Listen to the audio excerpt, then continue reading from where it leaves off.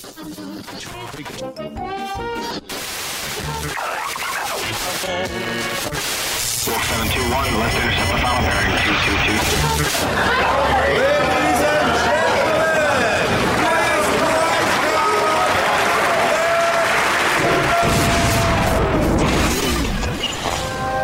bienvenue, welcome. Party people in the house. Welcome to the real world.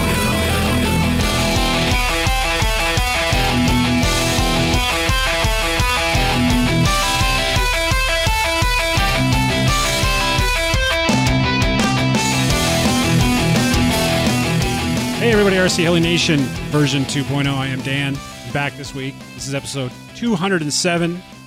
Nick and Jesse are here, and asshole Justin's here with us. What? Dude. Wow. Why Nice. asshole Justin? Asshole Coming Justin. back with a vengeance. Asshole Justin. What's up, guys? So what's going on? Anything cool and exciting happen in the last couple of weeks? Who wants to go first? I'll go. Yeah? Because I don't think anything exciting happened in my week. Really? No, I don't think I've got Jesse brought over a spare V-bar. A After spare my- V-bar. Dude, there's excitement right there. Yep. Yeah, well, I was having some major troubles with the Trioblin at the Sagebrush Smackdown. Not the Trioblin portion of it, but... That shitty V-bar that you're What flying do you was- think? Well, oh, yeah, okay, I should say we think. I don't know. This will prove the theory. This will prove the theory. But it did some funky stuff there on that last flight. So I don't really know what's going on. But trying the V-bar out. And yes, Dan, removing the V-bar. That poor mini V-bar that has been through more crashes than I can shake Did you a put stick a- at. Neophyte on it, or whatever they're calling it. Neophyte? Yeah, No. Is that what they're calling that new...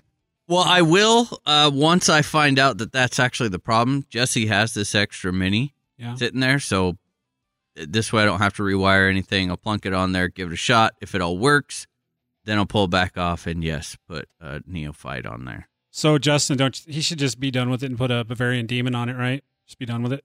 You know, at this point, it's not even like brand pride. He should put anything on it. I got a 3GX. Like a Quark. A Quark? Or like a Quark. Skookum 360. like a duck. Yeah, it's like a Skookum duck. 360, dude. Quack, Quark, Quark. What are those? That knockoff V-bar, that one that Hobby King was selling? Was that on call? You should put one of those on no bar or some shit like that. Oh, K-bar. K-bar. Yeah, K-bar, there you go. yeah. Yeah, no. Huh. You could put a Pickhawk on it, you know? I could. You could. Dude, you could put a NASA H. Yeah. For like Yeah. 10 grand.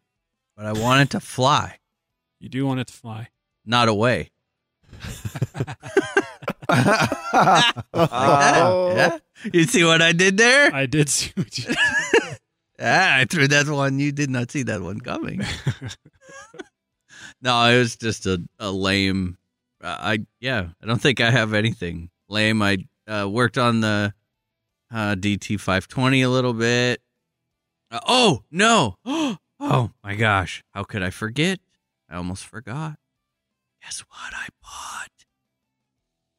bought? Uh-oh. Mm, What? Don't know. A Tupperware bowl full of Coke. Another V-bar. Well, I Wait. shouldn't say bought. Okay, bought is a Another bad word. goblin. Guess what is? I am officially on the pre-order list For a bump bump? for a bump boom. That's right, Oh. bump charger on the pre-order list. Oh, Jamie. yeah. What does Jamie that mean? Rev Electrics Exactly. USA hooked me up, made sure I got on that list.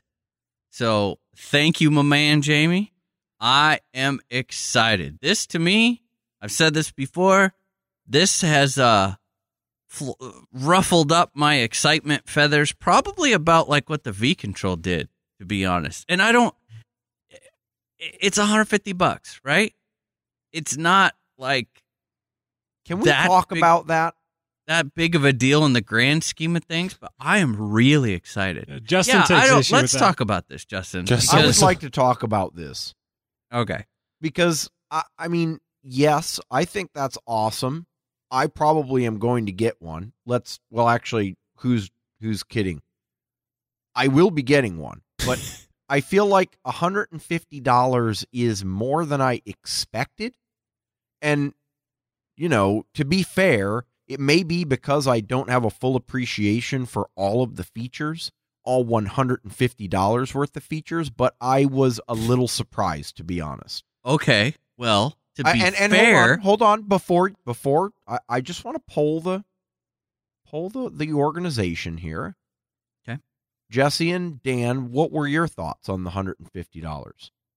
Sounds reasonable to me. It's $150 for Christ's sake. Yeah, maybe Jesse? a He little changed his tune. a little bit on the steep side, but I don't think it's one of I those changed like my tune. way out of line. I'm just bipolar today. It's okay.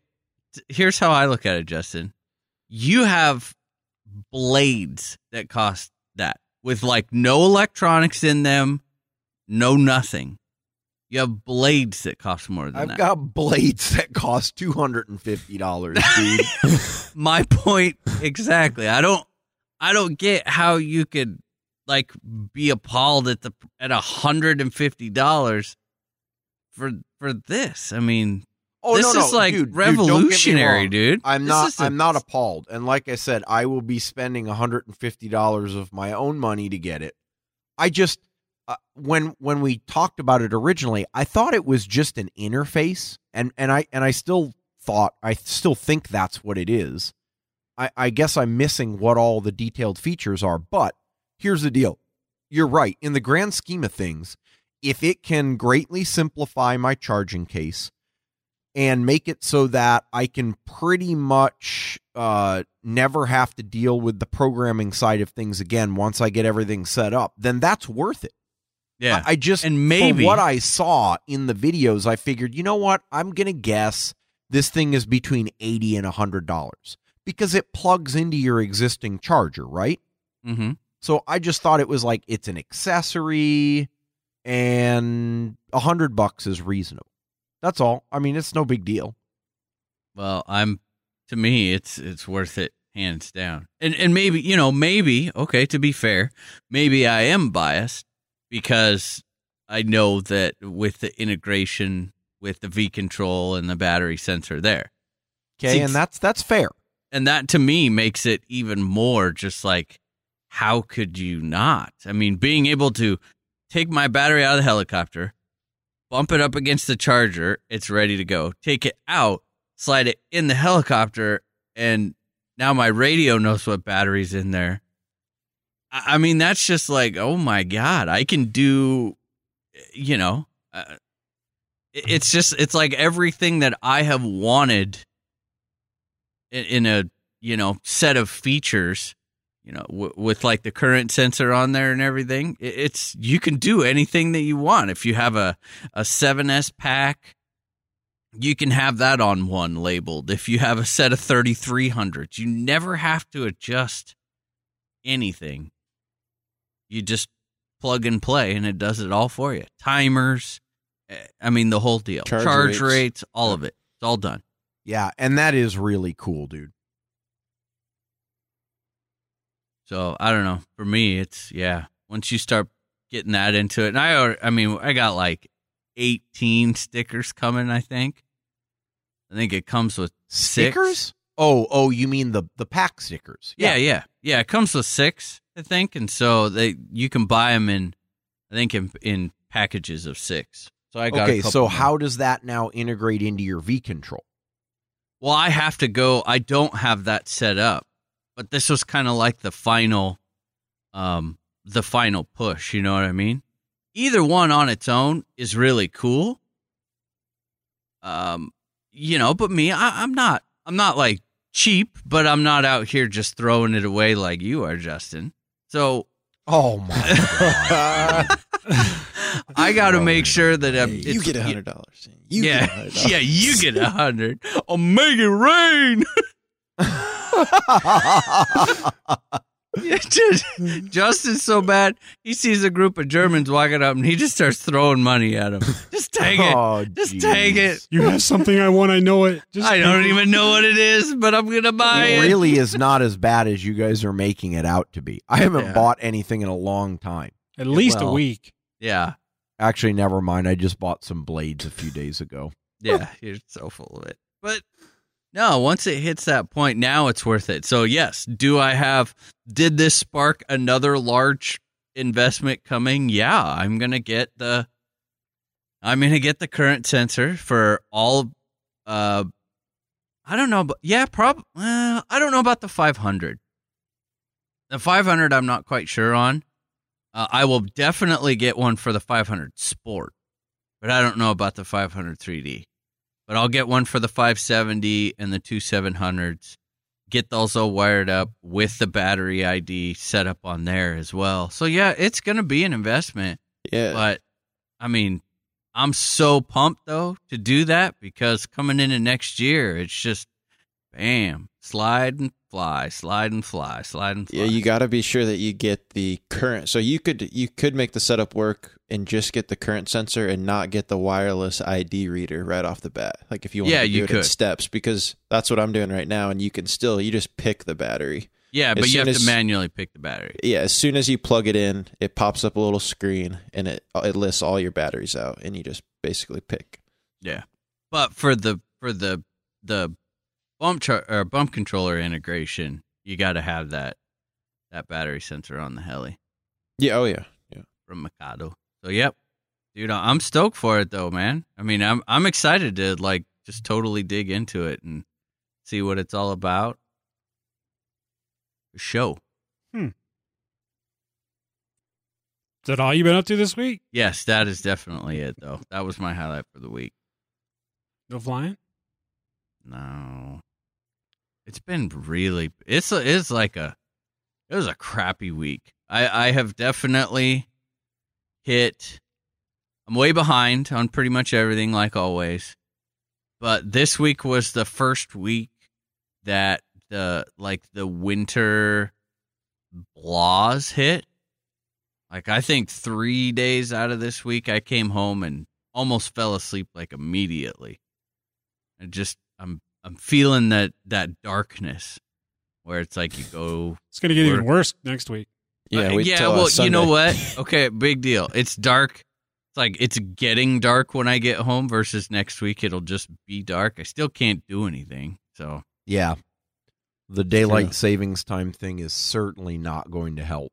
No. now it's soccer season for my kid, and we got one more game for outdoor soccer, and it really, like, depending on it's been so cruddy during the day, during the week, that I haven't been flying at lunch, which I like to do. But then now on Saturdays, depending on what time they have the games, it just totally throws a wrench, which it shouldn't because it's right next to the field where I fly. But Yeah, I'm I have a watching you. Good job. yeah, good job. I just gonna Nice go one. fly another flight. Good job. Yeah. So just life. That's it. How about you, Jesse? Oh man. Well, see, hopefully your plan this with this order, Dan, is you guys will keep building, and then you and Justin will just take us home. Is that what you're going for? Hopefully. No. Okay. See how this is going. Dude, I think See what he did there? It rests in your hands, Jesse. Oh man. Okay. I love it. It's been so I'll just start it off right where Nick left off. No flying. Weather was horrible. Let's see, last weekend. This weekend, once again, I think right now on Tuesday, or with this last Wednesday, we entered like a 10-day stretch of just solid rain. Is at least what I'm seeing on the forecast. So the winter weather has definitely set in. But I did take that opportunity to start tearing down the Nitro. So the N7, it's time for some winter maintenance. Just looking at kind of the weather going forward, looks like I might have a weekend or two to tear the thing completely down, clean it all up, because right at the beginning of the season, it seems like I'm really good. After every single trip out to the field, I have my little Windex and alcohol mix that I use to clean off the nitro from the N7. But as the season progresses, it never fails that it just gets dirtier, dirtier, dirtier. And I'm pretty sure like the last 2 months, I just haven't used it at all. So time to just tear that thing down, clean everything up.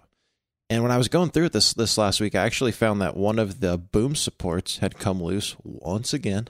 So typical nitro stuff. So read JB welding up the boom supports and just giving it an overall winter check and maintenance. And then the last thing that I did, not super helicopter related, but kind of fun fly related, is got the motorhome all put away for the winter. So kind of the realization that winter's here and the fun fly season is finally over. What does that mean, the motorhome put away from the winter? Like, what do you do? Well, so it actually worked out great. Justin, you need to get out of the office a little more often. Well, I'm just... No. Dude, I'm serious. I don't know what the hell that means. Because I live in a cul-de-sac, and I don't have space to park a 30... It's a 29 or a 30-footer with... It's like 32 feet overall length. So I don't have space to park that. And so it worked out perfect that like a mile away from my house, I found this guy who has a big... It's like a silage bunker, basically, where they would put all the silage in there and cover it up so it's covered on 3 sides, or it has 3 walls. And this thing's huge. It's probably 50 feet wide and 120 feet deep. I mean, he could easily... He has 5 wide in the back for RVs, and he could easily have 3 rows deep of RVs. And so I found a place stored in there, and this will be a year-round storage, which is awesome. Great monthly price, and I don't have to really worry about it being in the weather all winter. So it's out of the rain, it's out of the snow, it's pretty much protected from the wind and the sun. And then as far as getting the motorhome ready for the winter, just getting it all clean, turning off all the gas, opening up all the appliances, the fridge, draining out all the water, letting everything backflow out. Getting it parked in there, get the tires up off the ground on blocks, and let it sit. So, went through and did all that stuff. So that was kind of, while the weather was crappy last weekend, I stashed that thing away. So. Nice. That wrap it up? Other than that, man, I've not been doing much. Having a trailer full of new helis isn't anything to complain about, but we're still talking about the same old dumb-thumbing, triple sow-cowing, Charlie Chaplin autoing pilot behind the sticks. Now, I'm not exactly easy on my helis, and when I need parts, I need them fast. This is where Lower Heli comes to the rescue. With a great variety of my personal favorite heli parts and batteries, no matter how bad the crash, I'm sure to be able to get right back in the air to do it all over again. Fly lower at www.lowerheli.com.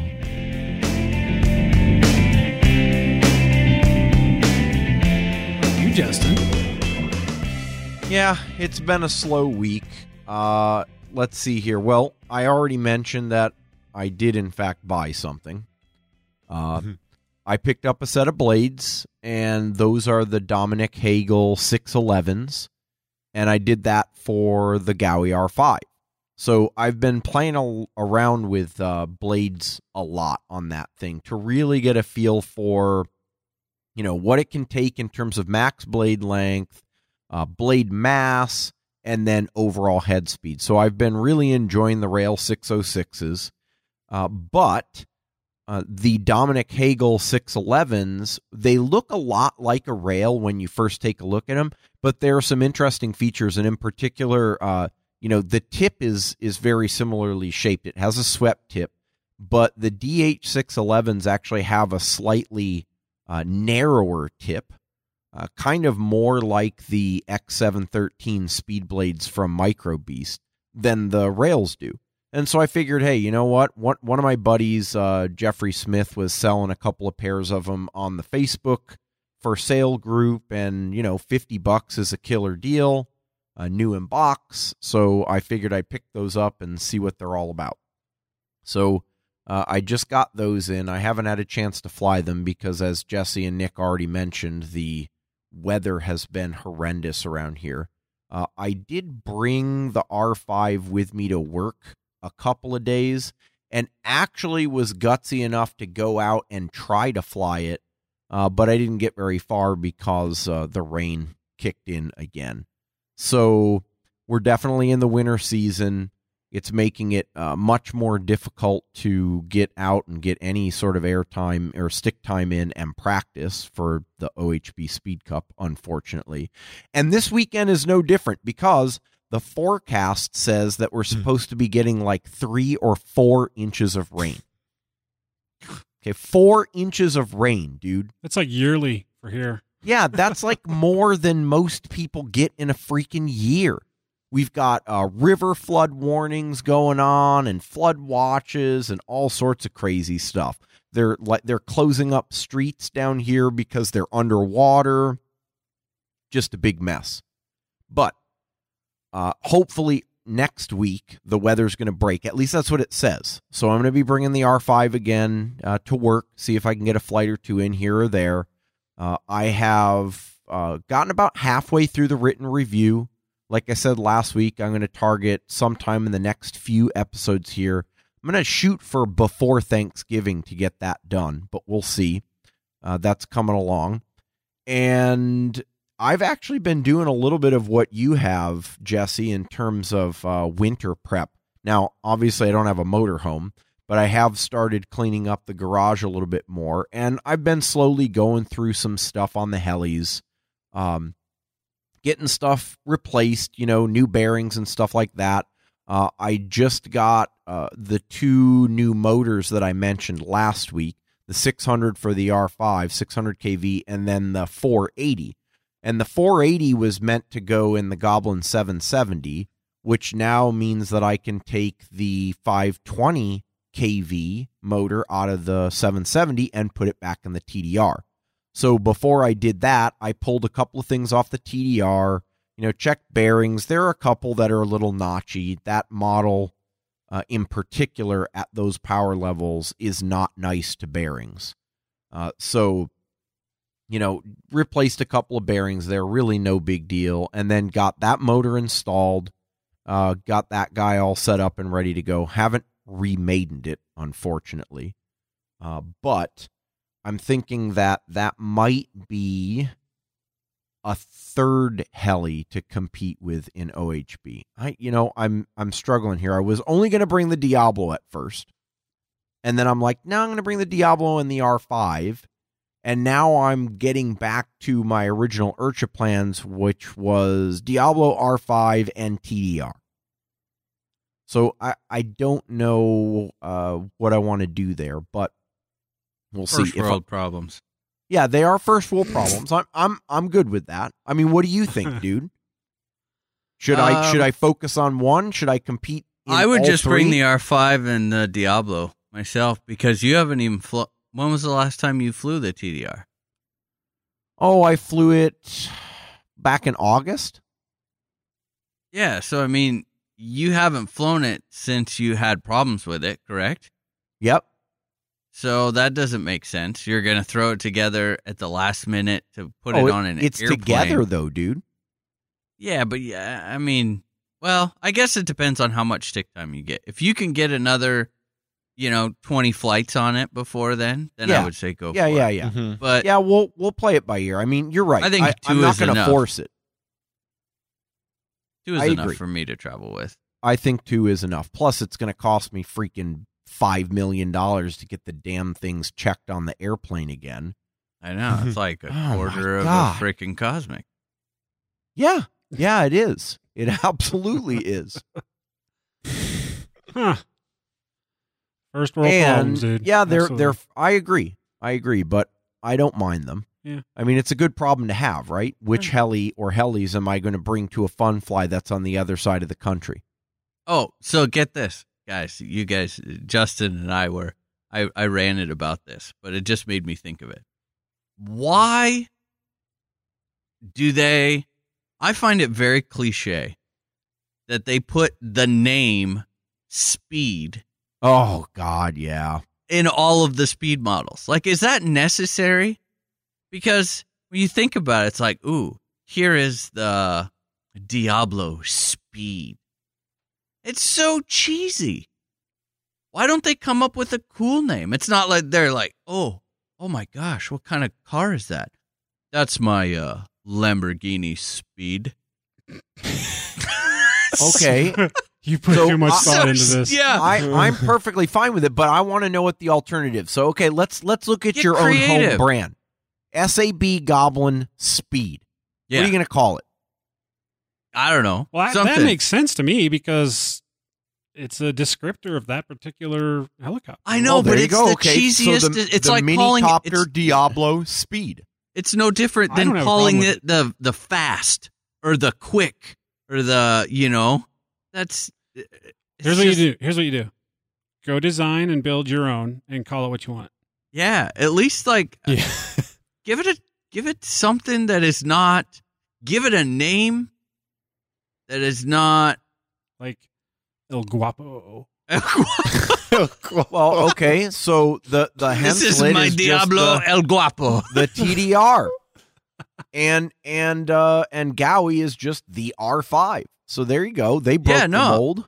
Right? And you look at the R5, and what do you say? Ooh, that's for going fast. That looks like it's a speed Doesn't heli. take. They didn't need to name it the R5 Speed to go. Oh, really? Oh shit! I didn't know it was made for But do going you feel like fast. the R in R5 affects it? Well, it's for the Yeah, it it's, stands for really fast. it's for the low information crowd, just so they know, so they don't miss it. Yeah. They have to put speed in there just so someone doesn't miss it. Oh, Not like anyone was like, "Are you going to 3D that or go fast straight?" Dude, you have no idea how many people have asked me, can you 3D those things? You know what they should be asking? How are you going to land that thing? oh my god. Oh, Next cut off. that is freaking spectacular, dude. Thank How you. are you going to land it? I'll tell you what, it's easy to land. I've seen a couple dunk over now, so Not mine. no, that is fair. Yeah, Not yours. See? Let me land it. I can fix that. Oh, I know you'll dump it over. In fact, I actually saw a guy in Facebook that had, I think he actually like glued the landing gear into the stowed configuration and then just mounted his own stationary wire landing gear on there. Oh, because it was just it's a wobbly setup in my opinion. Yeah. Come Yeah. on. Oh, yeah. And so, okay. What else did I do this week? I made another video. I'm having a lot of fun with videos. I mentioned last week about taking the hat cam with me, and I did. I took the Mobius and I used the iPhone and was just fooling around with crap. And I ended up spending a couple of hours on iMovie to put another video together, just playing around for the R5. I'm enjoying this, dude. Like, I need to get a better video camera. So you're getting into the editing thing? Yeah, You want I to start am. editing the show on Sundays? That's not video. But, yeah, that's not video. That's it. Thanks, Nick. Quick thinking.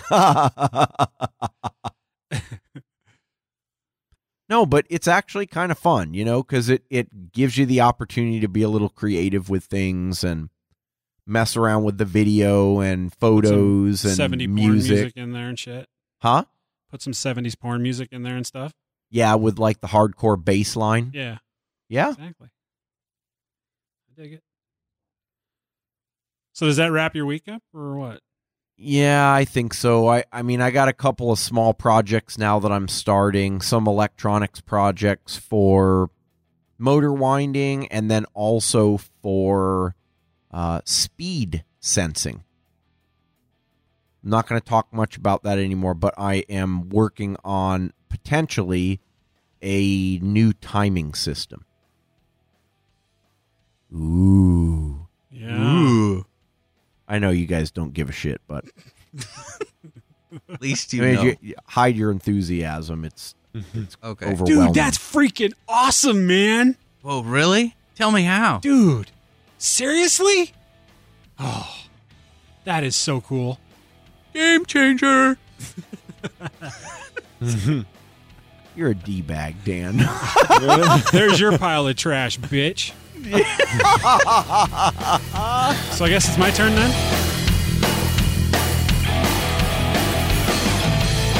Hey, Kayla, would you mind charging up my batteries while I pack up all my helis and other gear so we can head out to the field? I would love to, if I could figure out how to work this charger. It's so confusing. You really need to get yourself a new one. You don't have to tell me twice. I know exactly what I'll get.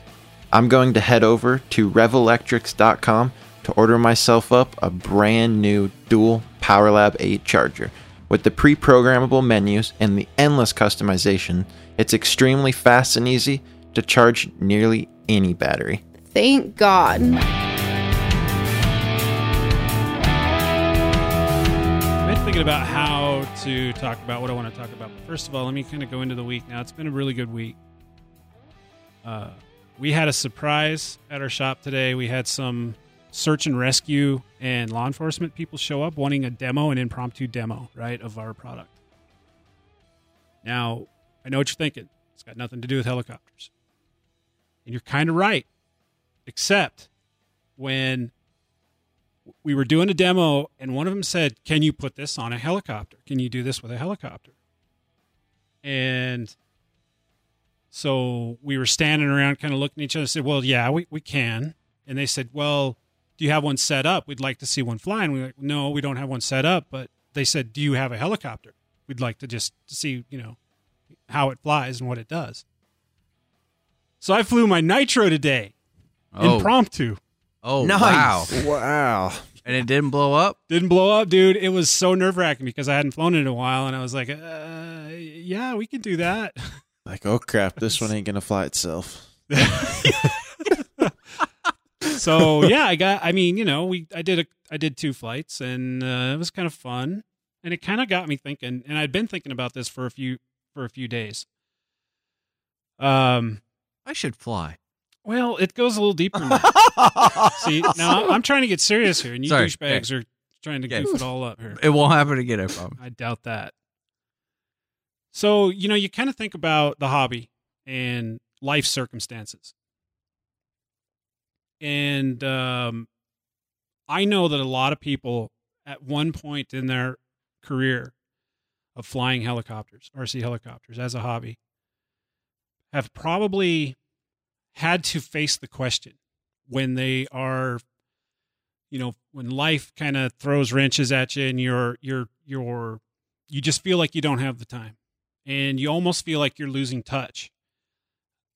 So you go through these long stretches of wondering, have I lost the passion for the hobby? Yeah. It's a real struggle. And for me in particular, this year started off very bad and it didn't seem to improve. I don't mean to say that I didn't have the time at certain times, especially when the weather was nice. And now I can sit back and say, well, the weather's shitty. But during the summer, there were times when I could have, but chose not to go fly. Mm-hmm. And you kind of, it's like this struggle. And for me, being part of this podcast, it's a little added pressure because we have to, it's really tough to, I was talking to Nick the other day and I'm like, man, I've lost my mojo. I just can't, I don't feel like I'm contributing. I don't feel like I'm, and I'm getting angry because I feel like the hobby itself is slipping from my fingers and I don't want it to, but I feel like life is putting me in a position that's forcing me into that particular corner. And so you kind of struggle with the reality, and I'm sure there are listeners out there that have gone through something similar where you want to go fly and you're like, you can't quite, whatever. You're tired. It's like, I don't feel like going through the production of getting everything to the field. And then you're like looking at your heli shit, and you're like, what, why do I have this stuff? Yeah. Why?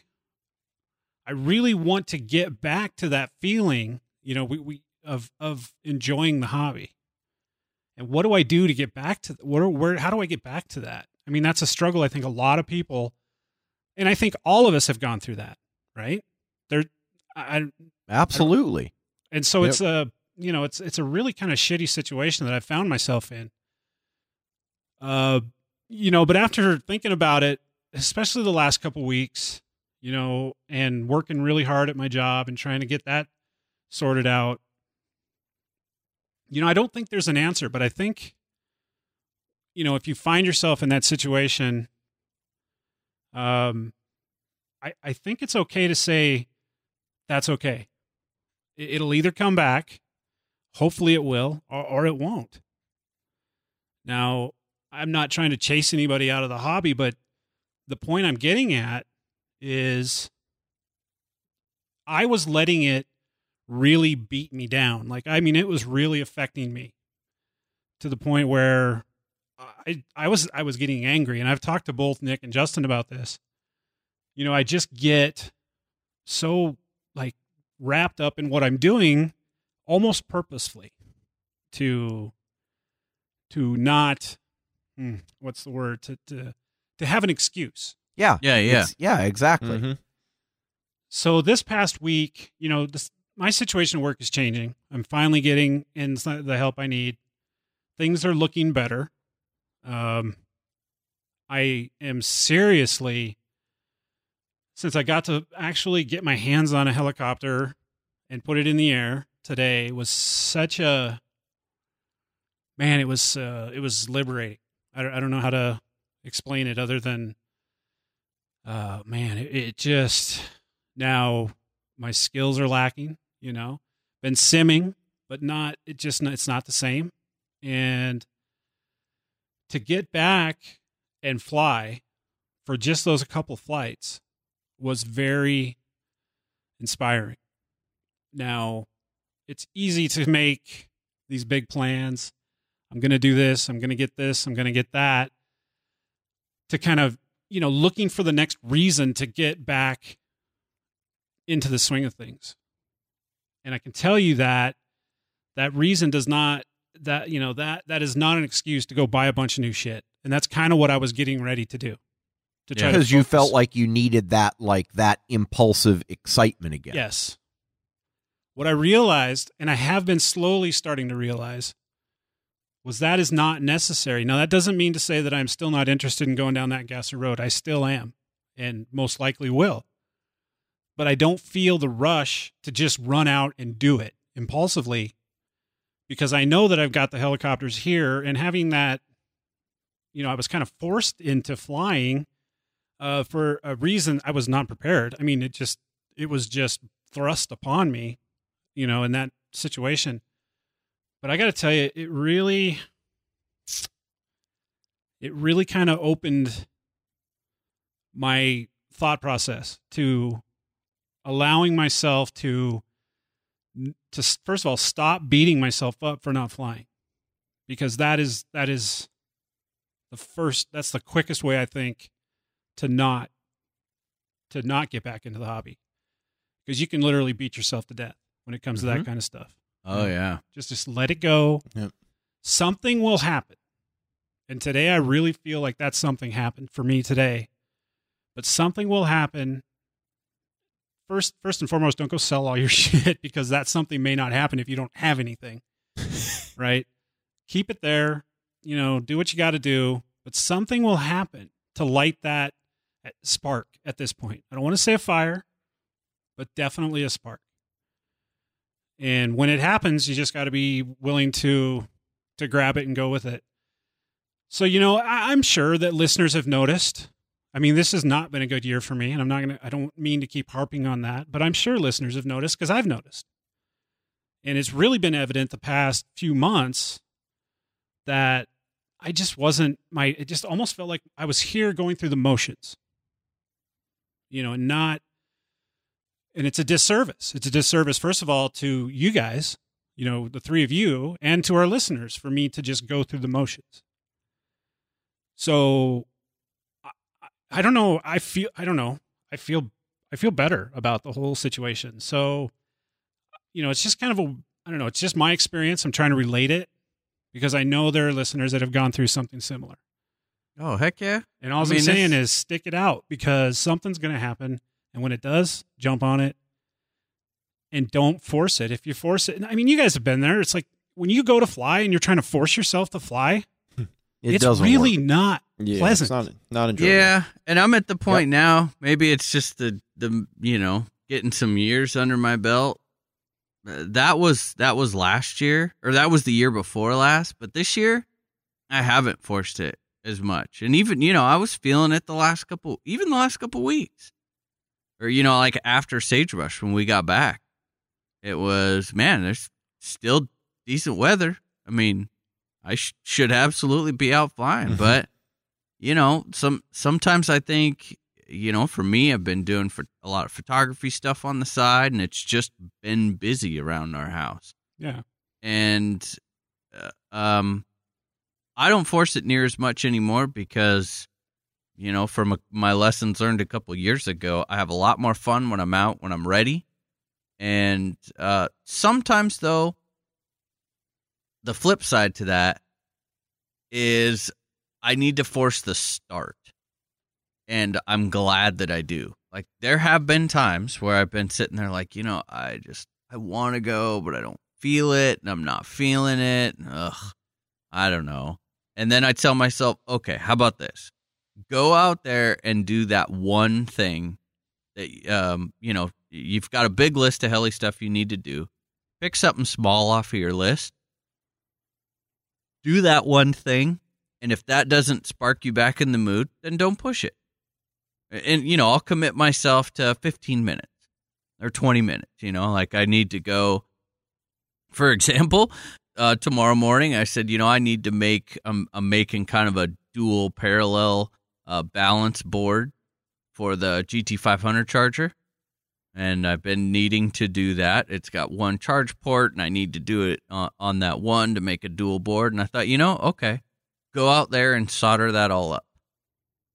And because I got a whole bunch of other stuff I need to do and want to do, but just see if that sparks it up. And if I go out there and I do that, sometimes it gets me back in the mood, and then I'm feeling good and back in the game. But if it doesn't, then I'm not worried about it.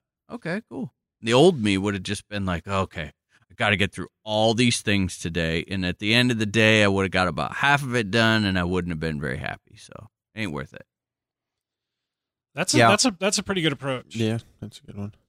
But for me lately, it's just been, even the forcing it, even that one little task just felt like a monumental.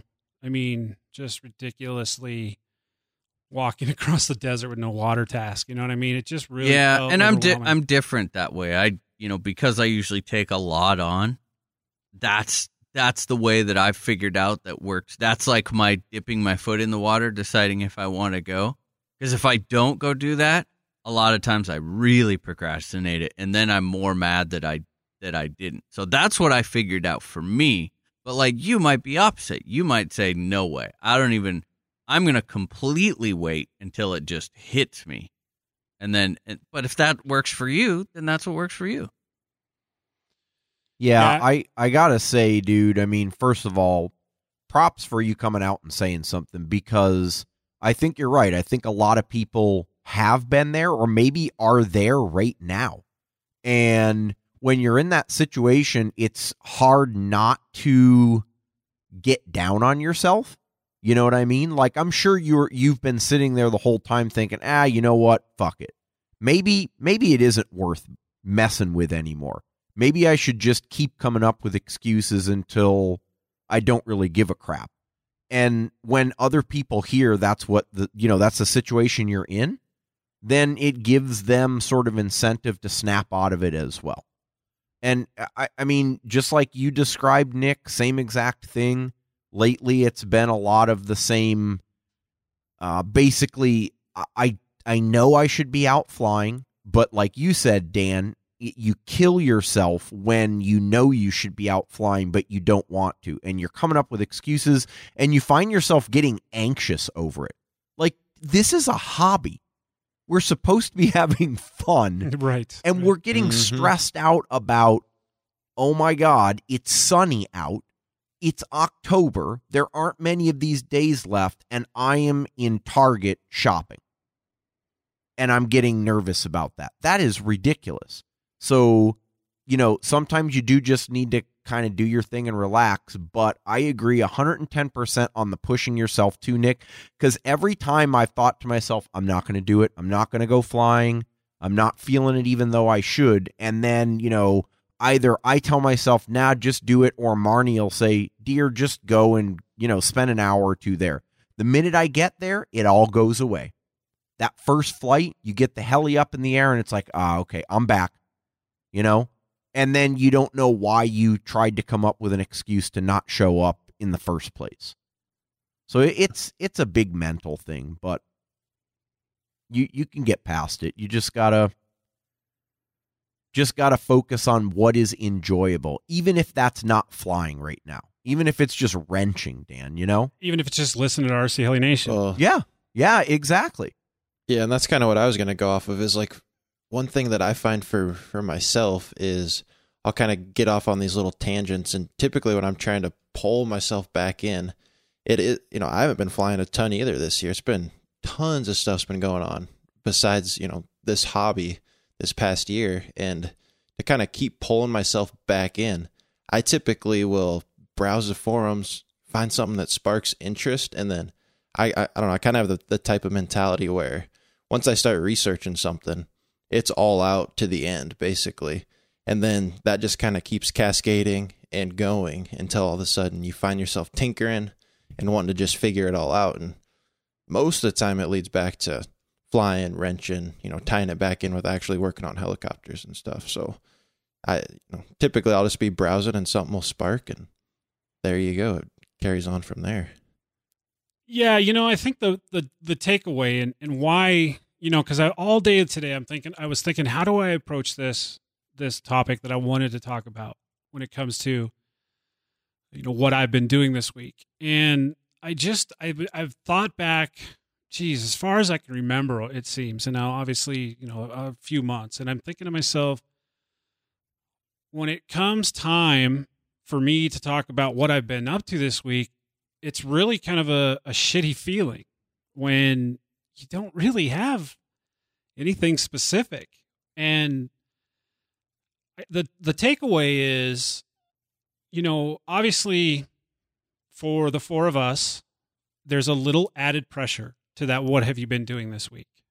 A little. And so it's a little different from, the average Joe in that aspect. Now, but the takeaway is just from a hobby perspective, podcast aside, these cyclic nature of emotions, and when it comes to flying, is absolutely, I think, normal. And I've been through it. This is not the first time through. I mean, after 6 or 7 years in the hobby, you're going to go through that cycle a couple of times probably. And it's okay. It's everything. It doesn't necessarily mean that you've given up on the hobby or you don't care about the hobby. Now, obviously, some people do give it up completely. But don't do what I've been doing for the past 3-4 months and just agonize over it. I think that will, for me personally, I think as the weeks go on, you guys are going to start to see it. You're going to start to hear it. I'm letting those anxious feelings go. And I think you're going to start to hear it in my voice, and I think you're going to start to hear it in what I've been up to, because I'm not going to succumb to the pressure of it. It's going to happen. Like today was fantastic, and I absolutely had a great time. It was only 2 flights, but nonetheless, it was amazing. And it's that spark is there, and I can feel it. And this time I'm not trying to talk myself into the spark, as I think we've all have done at times. Yeah. Yep. So that's what I've been up to this week. Good. Sweet, dude. Good to hear. Nice. Glad to hear it, rather. Yeah. So let's see. We probably should. Do we have any news this week? Oh, that a yes? No. That's a no. We don't have any news. That is the sound. Like if you were to actually put a sound on the realization that we just forgot to do the news. Like that's an actual sound bite, and it goes, "Oh." What is this news you speak of? No news, huh? That's all right. Yeah. We'll just we'll pretend like I didn't ask that question. We'll just move right along. Please edit We'll that just out. we'll just get this train rolling. Yeah.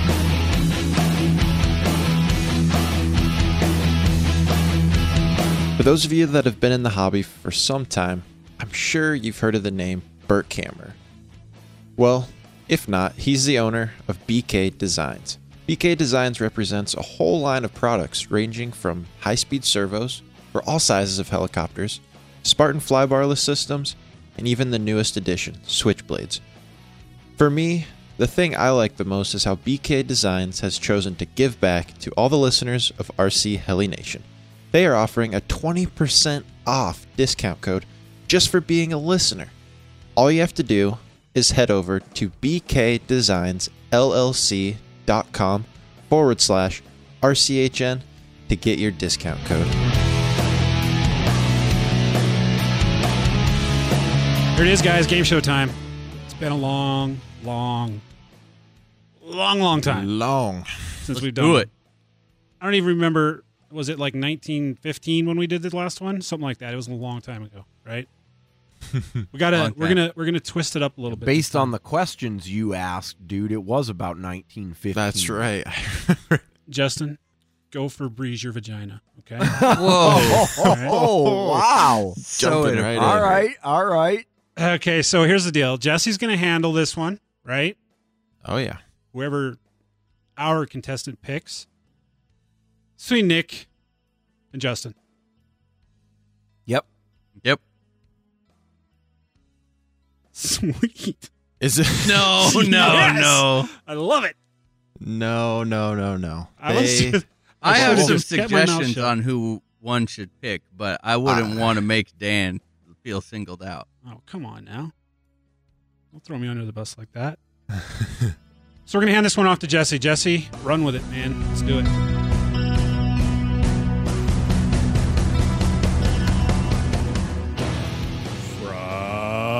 From Hollywood, it's the Nation versus Citizen Quiz Show.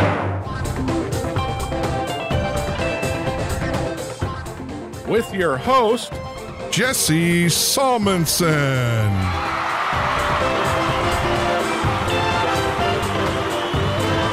And his wonderful co-hosts, Nick, Dan, and Justin. And now, here's your host, Jesse Salmonson. Thank you, everybody, and welcome to the Nation versus Citizen Quiz Show.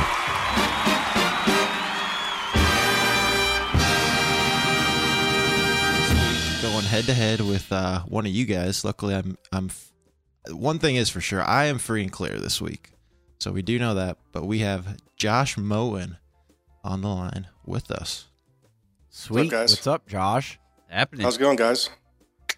Jesse, Awesome. I'm kind of feeling good about the fact that you're hosting because you have shit the money bed enough already. Yeah, we've been. It seems like every time I get up, we pay. So So that's why I wasn't sure if it was like an honor to be asked to write the questions, or if it's like, yeah, we got to get this guy out of here because he's costing us too much friggin' money. So, regardless, so as Dan mentioned this week, Josh is going to be picking one of the three of you, but I think we all know who we really want him to pick. So, Josh, just so you know, This is we'll this is like quickly- jury tampering or something. There's got to that's be. okay. Dan, you're asking for it. No, I'm not. So we'll just do a quick rundown. I'm sure you guys have heard the game show, but there'll be 10 questions. You will go up against the person of your choice, and whoever gets the most right out of 10 questions will win.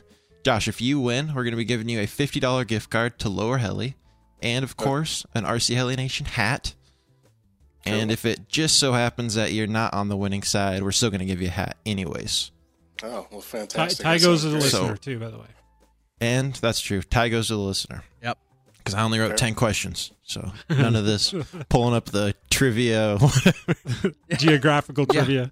geographical trivia What for is the Yeah, it's that- longest river in Brazil? yeah, for 10 Oh, rounds. Dear Barbara, you're going to pull that shit on me. I'll Yep. fail instantly. I'm not a geography major. In that case, I can probably whip together. And I believe we let the listener pick if he wants to go first Yes, or not. we do. Yes, we do. So, with the rules out there, Josh, who are you going to be going up against tonight? Dan. Jesus. Oh, wow. What a surprise. Wow, I didn't see that coming. Holy smokes. Yeah. Right Sons of out of bitches. Colorado, buddy. Oh. Yeah, dude. I mean, here's the deal, right, Dan? This may be the only opportunity that anyone gets to go against you, and Josh would not want to squander that opportunity. Hell no. He may be the only person to say he's beat you at this. That's true. So, wants to capitalize on that. Well, All we'll right, see. Josh. So, are you going to go first or are you going to go second? I'll go second. You go second. Oh, God damn it. okay. I'm getting nervous over here. Do we have him? I don't have him on Skype. Does someone have him on Skype, though, so that when we're done, we can queue him up and have him back, get him back on? See here, I can leave the conversation. Yeah, I'll just ring you back in. How's that sound? Okay. Perfect. So we're going off the honor system. Hanging up right now. Kit. You talk shit about him. Talk shit about him. All right, I heard it. Just for that, Dan, All we're right. pulling out the extra hard questions. We got two sets of questions. First, One to before we Dan go, set and the I'm really nervous about this. I You want you should guys be. to know that. Oh, really? I hate all Yeah, of you. I hope they're history You know- based, actually, because Josh and I were talking in text a couple of days ago about how, like, we were doing the Back to the Future episode. And when I mentioned, hey, Nick, we've only been in the hobby 6 years, and he's like, shit, 6 years? I got stories for you, buddy. We'll see, Dan. Let's but get this I don't- over with. Come on. Okay, now. come on. I'm All taking right. score. You ready? You got it, Justin? Yes, I'm good. And I believe it's a 5-second limit That's on correct. the time. Once the I'm question's gonna been even finished. bust out with the timer, dude. Ooh, Oh, yeah. getting official. All right, Dan. Okay. You ready? I think so. All right. Question number 1.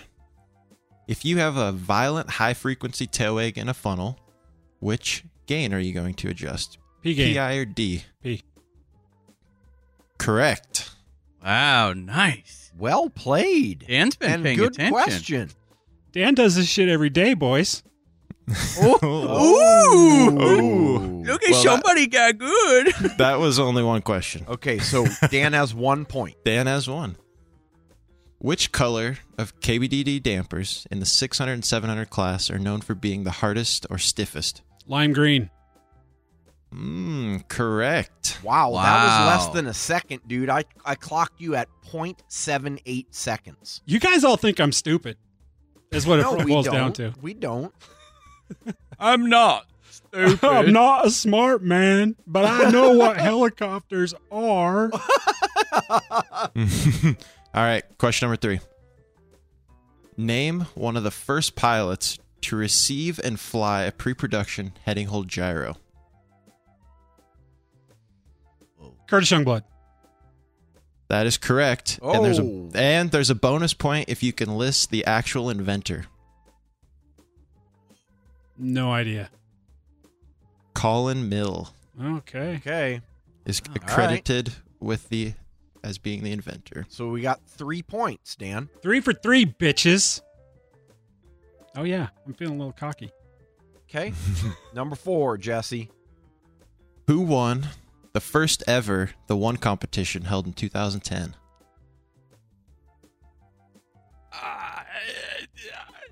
Yeah. Okay, now let me.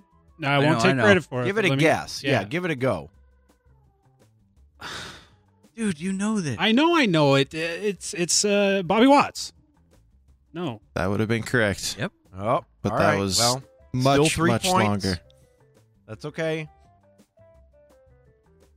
Okay, question number 5. List 3 maneuvers from the second level of the RCHN Pilot Proficiency Program. Oh, Christ. Nose in hovering. That was 5 seconds, dude. Yeah, you can't list 3 maneuvers in 5 seconds. Yeah, that's pretty tough. Okay, we all right, would how have given long you a should little we give- longer, but you're already wrong. Yeah. Oh, I don't know. The first one wasn't even right. That's a loaded question because Josh is doing videos for that. Yeah, well, you're Hey, supposed dude. to be Hey, doing it so Dan. you don't get a ball sack. Dude, I'm Dan, So how still, about never- that? still on level 1, you guys. My God. You never gotta- told me, I got a beef Who was scrotum coming on? for That's you right. on that shit, Good dude. point. I never did say who was coming on. so I don't know. These are I know. unbiased. I got you. I'm feeling you. Okay. 3 points still. Let's go. List 3 materials that are commonly used on RC helicopters. Carbon fiber, aluminum, and Delrin. Perfect. Yeah. Yeah, Nice. That works. 4 points. When it comes to lipos, how much of the capacity and percentage is considered safe to discharge without hurting the pack? 80%. Correct. 0.73 seconds, dude.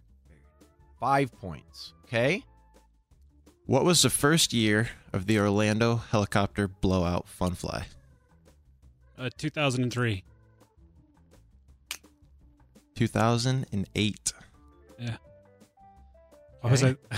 Wow. I knew I was only a few years old. I just picked a number out of my ass and apparently it was wrong. I was like, man, you're really confident in the 2003. You're like, is that right? You sure said that like it was right. I still got the post up. How does decreasing the number of teeth on the tail pulley affect the tail ratio? Decreasing the number of teeth on the pulley, it speeds it up. Correct. Yep. Increases. You just made that, Dan. All right. True or false? When you lean out the carburetor on a nitro, you are essentially reducing the amount of air or oxygen available there for the combustion process. When you lean it out, yes, Yep. you are leaning out the oxygen. Eh. You're False. increasing the oxygen and you're decreasing, decreasing the the fuel. fuel. Yeah. That's a loaded You're not question. changing the oxygen. Dude, You're not I changing thought, the I thought oxygen. you were a nitro guy. Dude, it's been a year, right? That's true. That's the way Okay. he worded it. It was misrepresent. So I've got 6 points, Jesse, but I'm not keeping track of number of questions. So I think that's... I'm trying to read through. That's all I got. That's respectable. You know, I don't Okay. think it's Be 10 enough of to them. win, but I think it's respectable. okay, 6 points. All right, let me get Josh back. Let's in get here. Josh back. All right, he's back. He's back. I am back. So Josh, the Yes. question, do you want to know the score you have to beat? Or Nah, do you want to find out after you've already gone? I don't want the pressure. Don't want the pressure. I'll find out later. All right. Good luck, dude. Justin, are you ready? I'm Keep ready. score. 5 seconds per question. 5 seconds per question. Josh, are you ready? And willing. And Willie. All right, Yeah, question number 1. If you have a violent high-frequency tail wag in a funnel, which gain are you going to adjust? PI or D? I. Eh, Yeah. P. Gotcha. No, I think we got you. That's very true. You did get me on that one. Dude. Jesus. Just throwing it back a little Jesse's bit. kind of ruthless All here. right. Okay. Question Rough number crowd 2. tonight. Question number 2. Which color of KBDD dampers in the 600 and 700 class are known for being the hardest or stiffest? Orange. Wrong again. Damn. Lime green. Or green. Green. I've only had one set of those ever. Question number 3. All right, you still got this, Josh. You still Come got on. this. Come on, There's buddy. still, we will tell you at least enough information that Okay, to fair. let you know there's still hope. Fair. Question number 3. Name one of the first pilots to receive and fly a pre-production heading hold gyro. Curtis Youngblood. Bonus point if you can list the inventor. It was CSM. That was pre-production. Don't know the guy behind CSM, though. Colin Mill That's is it. accredited for being the inventor. Yeah, with a middle initial S, I'm assuming. I'm not sure of the middle name. Probably. Yeah. Okay. All right. Next Okay, question. 1 point. So that one was good. Yes. Next question. When it comes to lipos, how much of the capacity and percentage is considered safe to discharge without hurting the pack? Safe to discharge to 80%. Or, I'm sorry, to 20% left. Yeah, that is correct. Take out 80%. Yeah. Okay, 2 Next. points. Next question. Who won the first ever The One competition held in 2010? Bobby Watts. Correct. Yeah. 3 points. There we go. Racking them up now. Next question. And you may have a couple extra seconds for this one. Okay. Yeah, List- we'll do 10 seconds. 10 on seconds. this, yeah. Okay. 10 seconds. List 3 maneuvers from the second level of the RCHN Pilot Proficiency Program. I'm sorry, one more time. List 3 maneuvers from the second level of the RCHN Pilot Proficiency Program. Second level, you got stall turns, left side right, left side left, right side left. You got an Immelman. You've got inside loops. Show off. And Freaking hammerheads. show Hey, off. Hey, it's only because I've flown through that whole thing I know, right? multiple times. get Let it, me Jesse? tell you. I don't think the Immelman. What? Yeah, but he was already like Yeah, he's already Yeah. named Oh, it. yeah. Five he deep got at the that stall, point. the stall turns in the orientations. You're good Yeah. to go. he's good. Yeah. Okay. Give it Okay, to him. 4 Loaded points. question. Unfair question. When we heard that, Josh, we were like, oh, shit, dude. Josh is going to get this. Yeah, been through those maneuvers many times. Next question. How does decreasing the number of teeth on the tail pulley affect the tail speed? Decreasing it would speed it up. That is correct. Nice. 5 points. List 3 materials that are used commonly on RC helicopters. Fiberglass, carbon fiber, and plastic.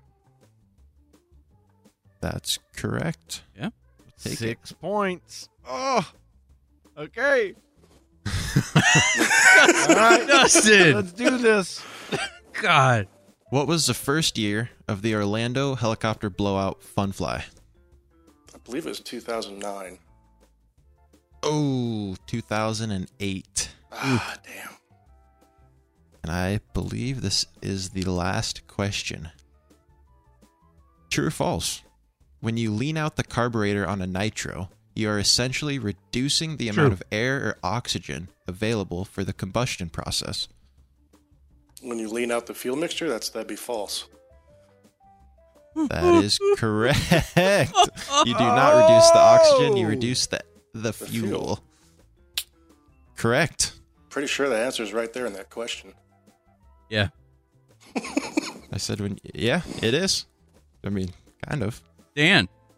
That's 7 points, correct, Justin? That is 7 points, Josh. Oh, sweet. Did I get my That may ass handed to actually me? be, for the record, before we move on here, I think that's actually the record score from anyone, RCHN or listener, Shut since we up. started doing this. Isn't Shut that up. correct? I think 6 was the highest before. Yeah, somewhere around there. Yeah. You're at least tied. Please, Todd. Okay. So, if I recall, I think Dan only had 6 points. I think he had 6. Yep. Is it 6 is that- points for Dan.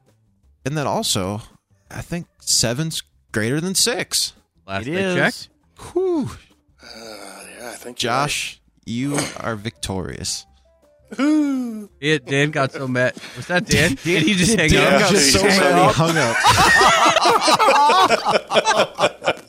He couldn't take it anymore. Screw you guys, I'm out of here. All right, Josh. So you Congrats, got a dude. $50 gift card to Lower Heli, and of course, some RCHN swag, a new hat. Yeah. Cool. Yeah. Cool, So if cool. you just want to send an email to Ken at lowerheli.com, I know he can get you hooked up with the hat, and we'll be in. How about, hey, Hey. Jesse? Yeah. Yeah. Let's send him to Ken at rchelination.com. Lowerheli.com. Ken at I was reading RCHeliNation.com will the- hook him up with Well, the $50 to spend with Ken at lowerheli.com. Well, Ken at Lower Heli might send you a hat too. You never know. You never know. That's a great point. Ken Yeah. at rchelination.com. And then we will be in touch to get you the $50 gift card to Lower Heli, which is also Ken. Sounds good, guys. Correct. Cool. Good Thanks, job, man. man. Thanks for coming on. We really appreciate it. Nice job. Yeah, thanks for having me, Yeah. guys. When Awesome job, when we Josh. can get Dan to Dan bring may his be head gone up for out the of his night. legs, we will continue to make fun of him for you. Yeah, he might be gone.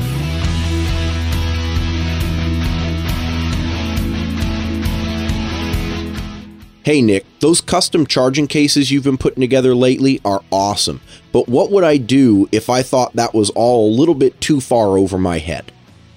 Ah, man, I got you. You're going to want to head over to Progressive RC and check out their charging case combos. These bad boys are ready to go right out of the box. And if you change your mind and end up feeling a little bit adventurous, Progressive also has all the accessories needed to build one yourself. Sweet, man. I'm going to head over to www.progressiverc.com today to check out my options.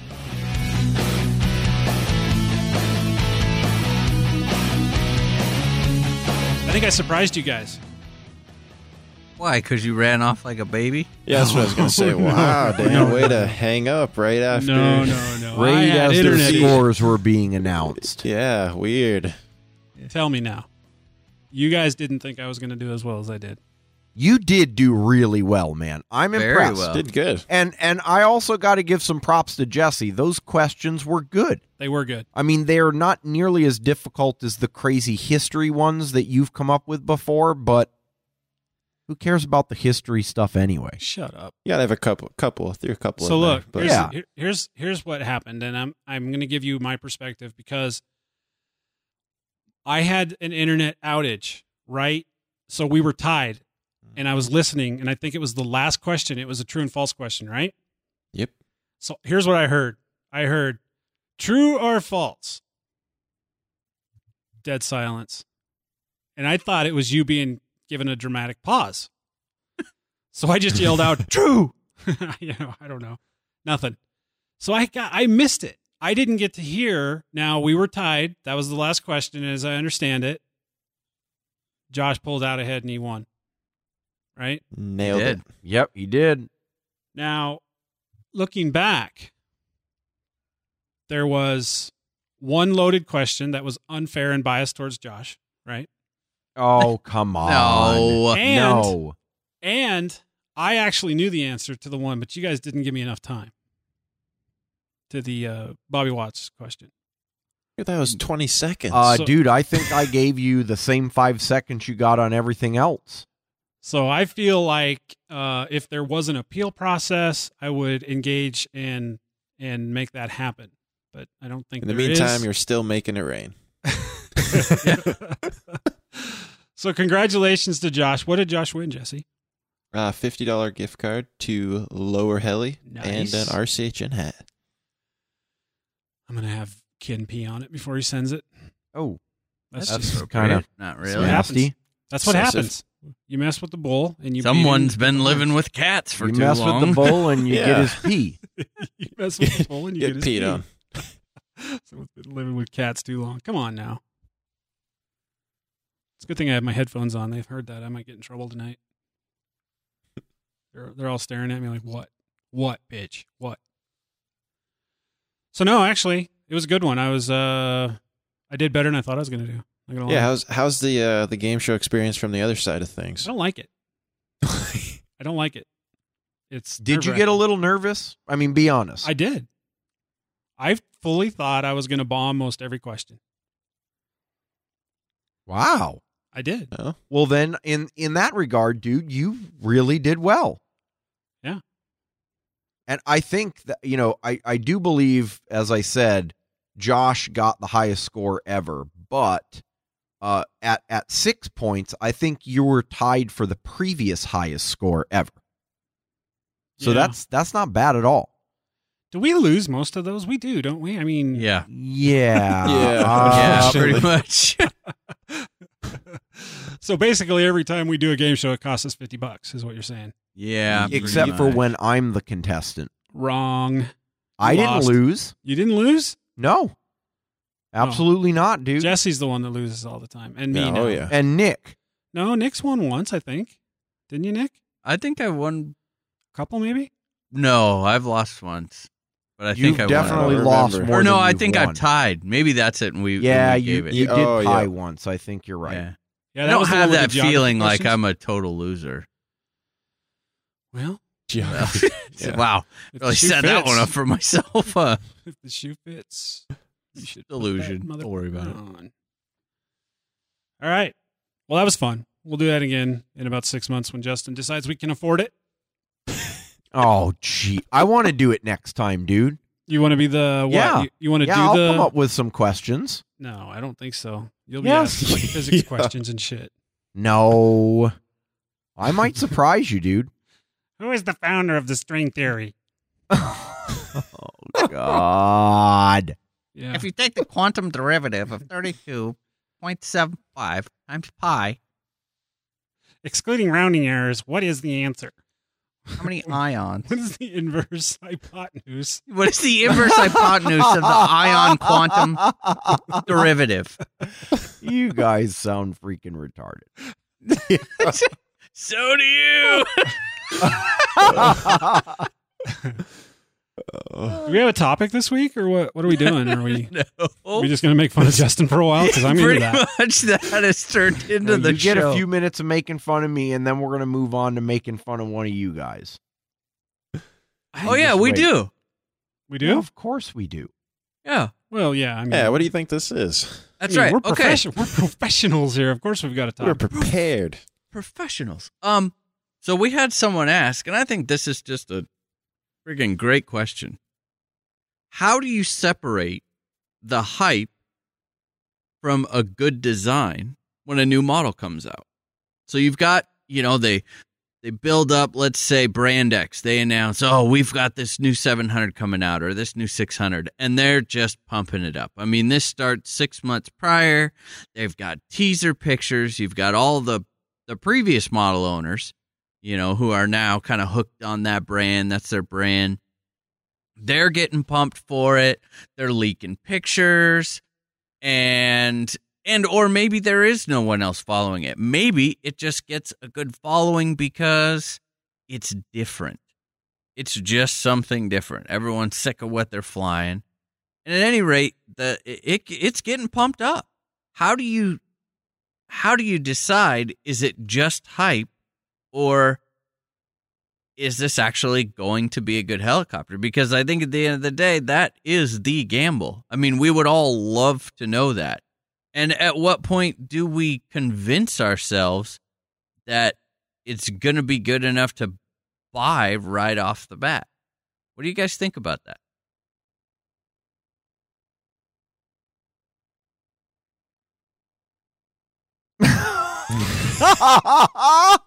Wow. I guess that means we're not sure. Yeah, that's a very good I question. guess that means we don't know how to Okay. I mean, determine the hype. well, frankly, I was going to see whether Dan or Jesse were going to jump in.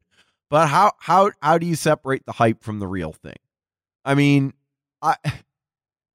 it's an interesting question. I don't know. It's not an easy question to answer. It's So not okay. an easy question. Should I? Here, I'll guide it. How about that? I will guide it with, I think, first, something that needs to be taken into consideration, and probably the biggest one for me is who is making it. Because if this is a reputable brand, then I would feel that the chances are that the model is going to be better than not. Is that fair to say? Yes. Yeah, maybe. Well, so I think so for me personally, one thing I would do, and I'm going to assume that in this type of situation, you're probably also around, maybe kind of by yourself. Maybe there's not a bunch of other pilots around. So I'll wait till someone else gets it isn't really a good, a good answer in this case, because maybe there is no one around where you can actually physically go put your hands on it, see it fly, heck, maybe even test fly it.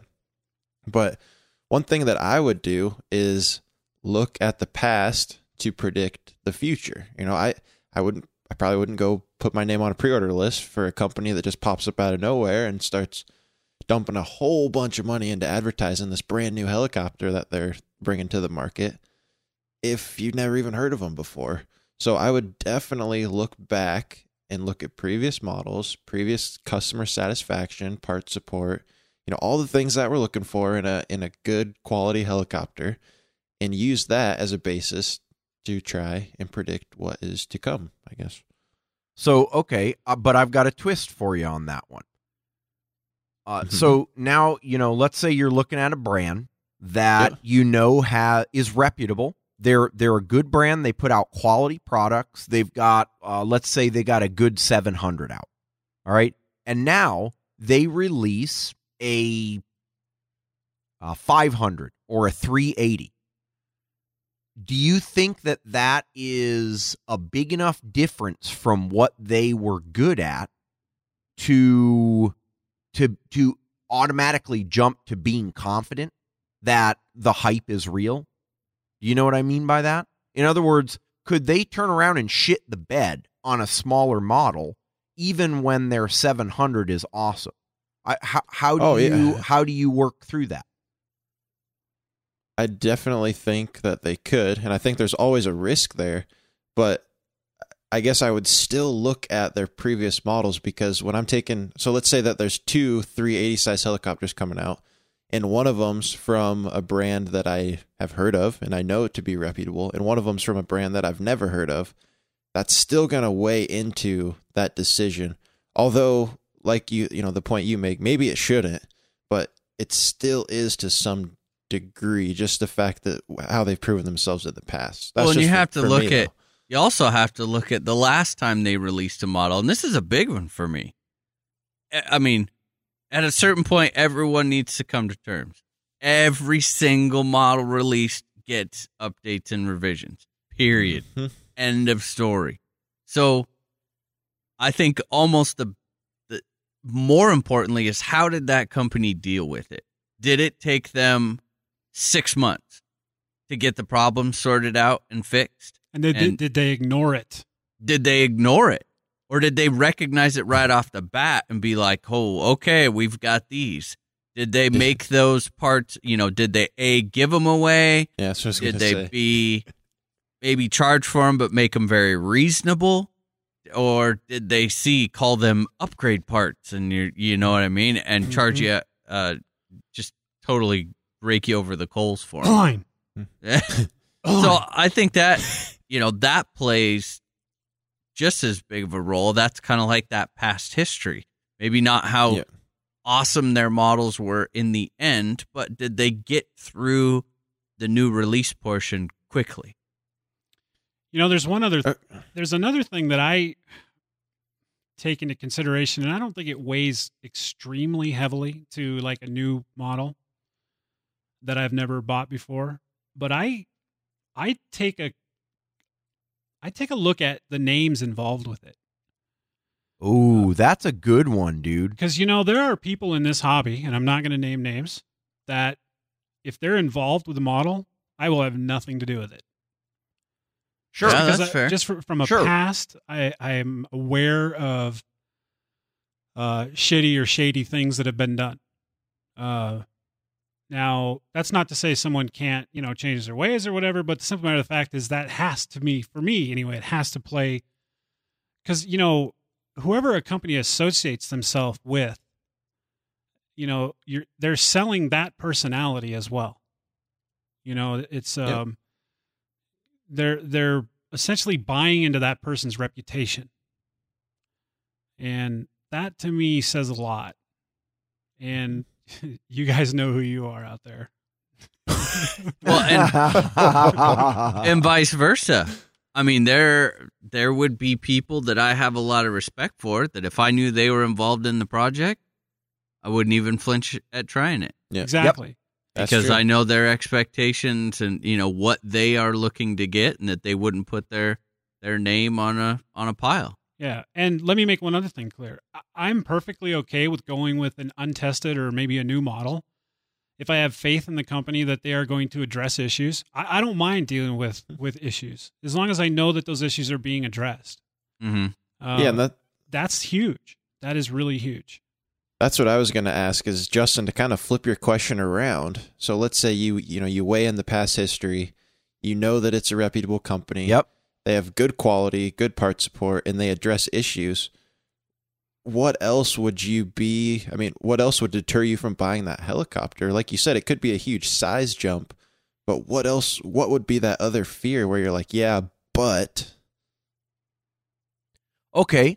Well, I mean, let me give you an example. I think this is a really good example. It's, so one option is the 700 to a smaller or a small model to a big one. So what about Blade? Okay. Horizon came around a couple of years ago and they said, hey guys, we've been doing awesome with all of these little micros and minis. And now we're going to come at you with the Pro Series. And we're starting with a 500, then we're going 600 and 700. Now, you got to believe, and we talked about this on the show multiple times when it came out, there was some skepticism surrounding those releases. Because everyone knows Blade, they are a great company. The micros work awesome, but all they knew about Blade was micros. Little plastic things that are easy to break and expensive to fix. And so, I think there was some positive hype like, wow, if they can come up with a larger heli that's anywhere close to the kind of user-friendliness as the micros, then they're going to nail it. And on the opposite side, there's probably some hype surrounding, are they just going to scale up a micro and it's going to be an absolute disaster? Mm-hmm. So that's one example. And I think people fall on either side of the argument there depending on who you are. My personal thought, and I remember thinking this, especially, sorry guys, at Horizon, when I saw those freaking landing gear, I'm like, oh my God, it's a scaled up micro. Now, it turns out that it wasn't anything like it. And I mean, Nick and Dan, Dan, you ended up buying Nick's. I don't know if you ever used it, but you guys can both speak to the quality that was in the 700X. That was a serious model, right? Yeah, I had a blast. So did it meet the hype? I think that it other way around. I mean, I think that it probably should have. I don't think it got a fair enough. I mean, people didn't give it a fair enough shot. I think they actually did their best, but at that point, I don't think they had a chance even going into it, truthfully.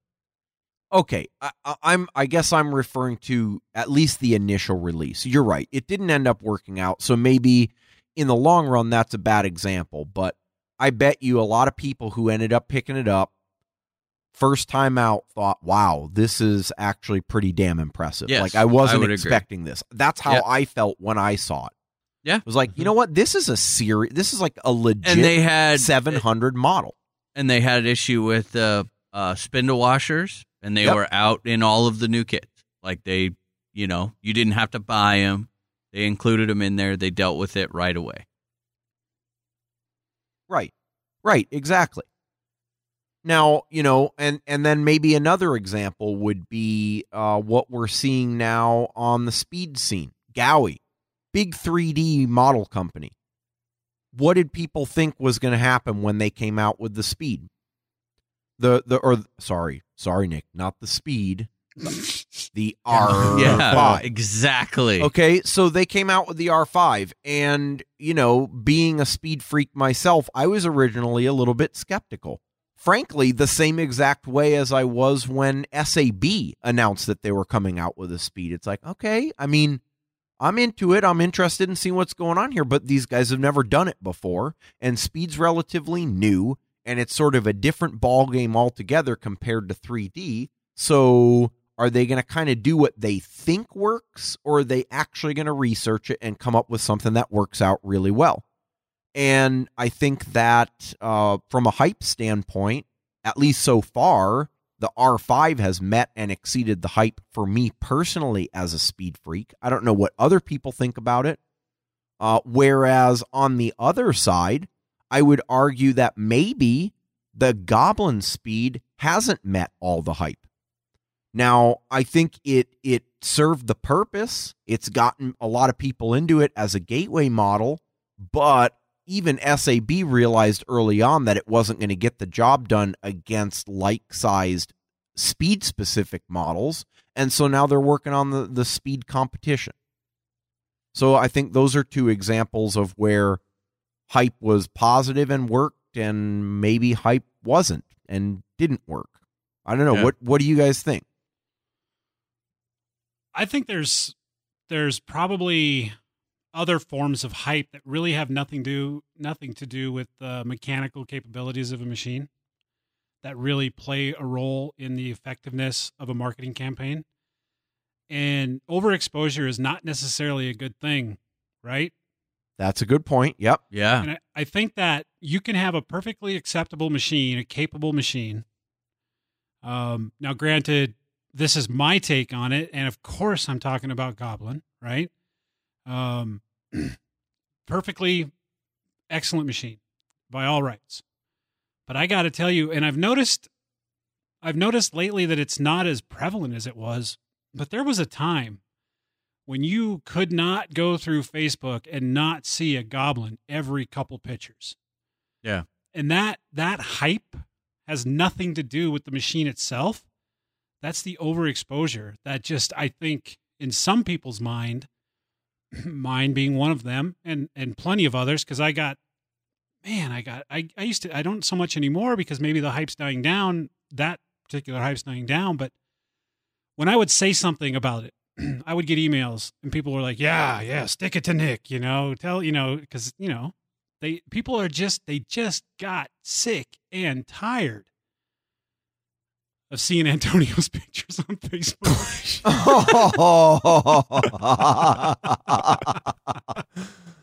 Oh, man. Kidding, Antonio's kidding. But no, that plays into it. Yeah, I mean, you would agree, right? Sometimes you can overhype a brand. I agree completely. Thinking back I think to the that's alignments. perfectly fair. And it has the complete opposite effect where it just infuriates you to see about it. You see anything about it, right? And it doesn't mean it's a bad helicopter. It just means you don't want anything to do with it because, God damn it, everywhere you look, that's all you see.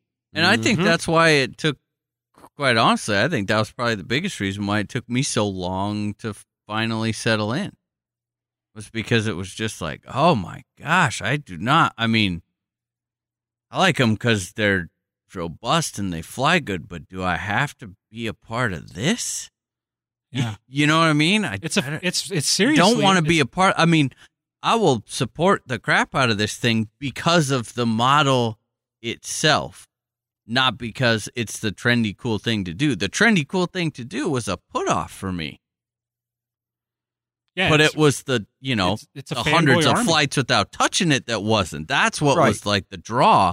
But it was, God, do I, man. And so that's what took so long for me. And it was still kind of like, but all right, well, no, because if I'm actually going to be real, then the real thing to say is, well, yeah, they're a good model. Well, in the long run, it paid off for SAB because, simply put, I mean, even though I was, and I think there's a lot of people that agree with me, barraged with SAB this, SAB that, and maybe we're immune to it, or maybe we're just desensitized to it and it's still there, but I don't feel like it's as prevalent as it was. And maybe SABs at that point were like, we don't really need to do that anymore because we know we're the best, or we're, one of the best. Right? So it settled in and maybe that whole ploy worked. But it left a bad taste in, a handful of people's mouths. There's no question. Yep. Well, I feel good about it now. And I mean, I know we banter back and forth and all that kind of stuff, but yeah, I feel like they have I mean, we joke about it, but they've proven at this point. You know, they're what still I mean? ugly though, right, Jesse? Oh, jeez. They've proven their ground though, and now the complaints are, okay, looks, it's not my thing. Let's make fun of Nick. All of those legitimate complaints, right? Right. Yeah. Yeah. I don't know. It reminds me of 5 years ago when there was all that Align hatred on the forums. And it simply had nothing to do with anything other than that's what everybody saw, and people were just getting sick of it. Want something new. Yeah, it's not like it was a bad model. I mean, come on. And something new comes along, it's and we still hate not it. a bad model. No, absolutely not. I think it comes down to the fact that things can get overhyped, and some people will always buy into that, like the Align fanboys or the SAB fanboys, and then some people actually get turned off by it, and that's okay. I mean, that's kind of what's nice about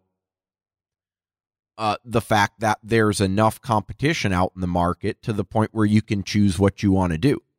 I mean, so here's how about another? I got a good example. I'm just coming up with examples all over the place. I'm not even going to tell you what I think about this one. Nick, what do you think about the hype surrounding the Protos? V1 and V2, because I think the hype's different. Oh, I don't think there was hardly. Well, I think there was only hype for the V1 by the people that flew Protos 500s. Yep. But they were the only ones really that were excited for it. It bombed because of some mechanical issues. And I think that they are working to get. I mean, they're probably having to work harder than normal to regain some traction for the V2. But it sure looks like they're making a good dent. Well, okay. With the V2. And was that all done prior to release? No, not at all. Oh, no, yeah, that's fair. They're making, see, they didn't get the luxury of pre-release hype because they shot themselves in the foot with the last version.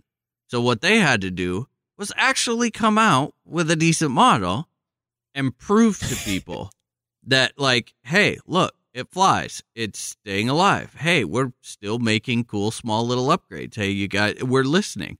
You guys want this? Hey, we made this. And now people are like, all right, you guys are actually putting your money where your mouth is. Sure, I'll give it a shot. But it's it's more of a kind of slow freight train approach, real slow to get up to speed versus other models, which are just like overnight, automatically, they're going to be the greatest thing. And oh my God, yeah, and I'm on the team.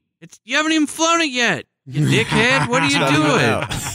Yeah. I love that. I mean, what do you mean? You haven't even flown it. Well, it's going to be awesome. Did you see the picture of this? Oh my God. You could just tell by the design. All the time. Well, it's a marvel of technology. The other side, that's the not so great side of hype, right? Oh yeah. Oh man. Yeah, it draws out all the crazies. It does not matter how cool of a design it is if people can't. Okay, let's bring this one up. Sorry to brag on this company, but I think a lot of people got bit, including Justin. The Chase. That was a really bitchin' looking little heli. Like, I dug awesome design, poor implementation. They couldn't make a straight goddamn part to save their life. Like, you could have taken 2 pieces of Play-Doh and my son, and he could have made more consistent parts. And actually, truth be told, that was the basis for my original statement earlier on in the conversation about a company that comes out with a pretty damn badass 700. And, oh, by the way, a 550 too. But their 360 sucks ass. But that was something that could have been great. Yes. Ruined by production. Oh, dude, Glenn's design is top notch.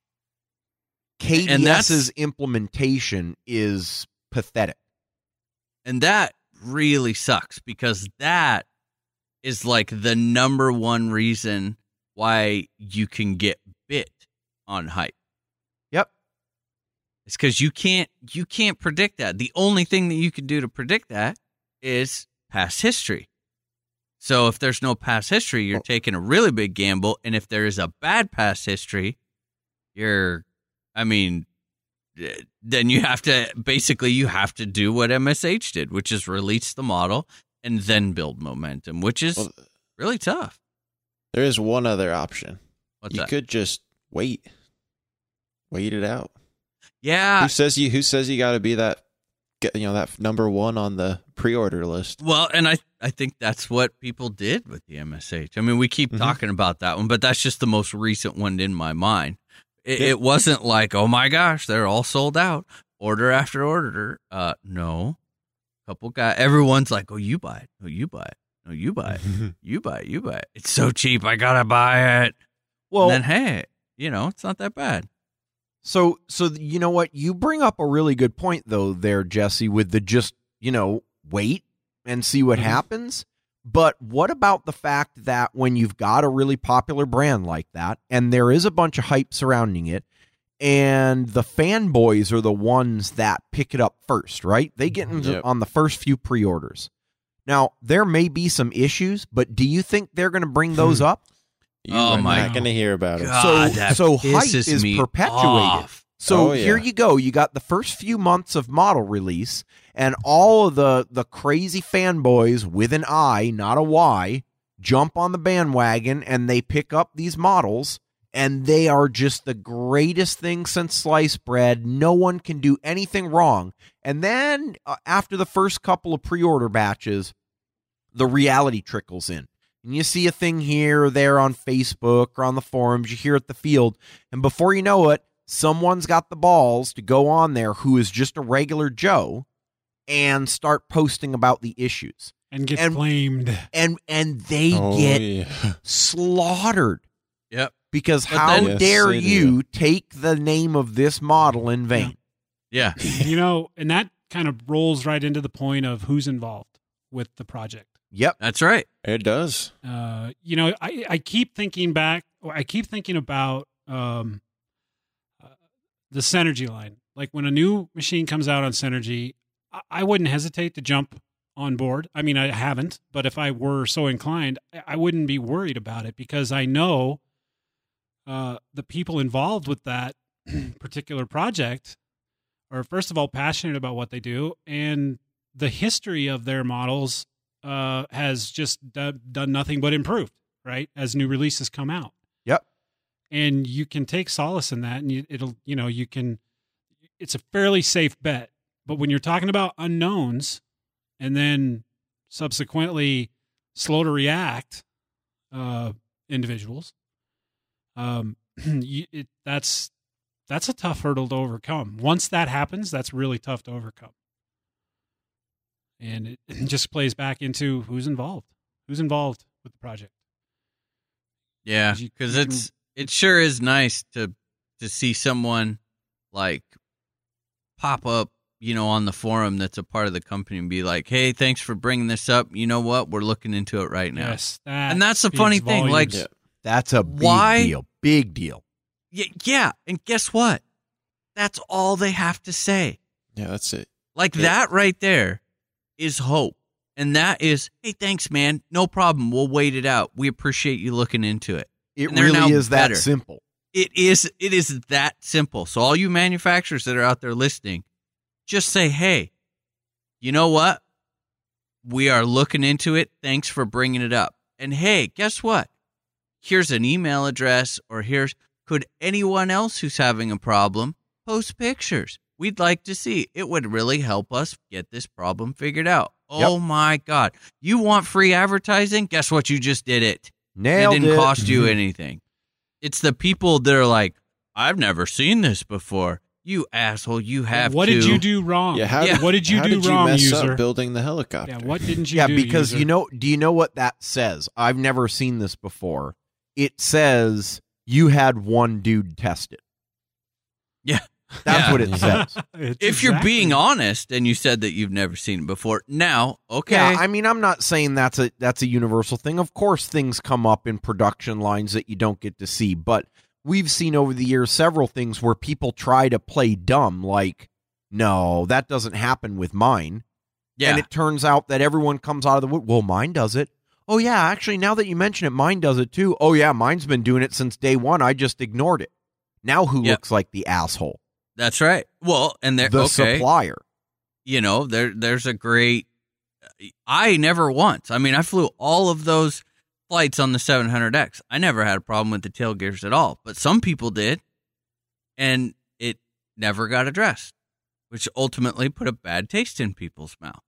And I hate that. But you know, on the flip side to that, like I've talked to Matt Bodos about this, and I completely believe him. I would be willing to bet that I've seen a lot of people build a lot of stuff, and about 90% of the problems are people.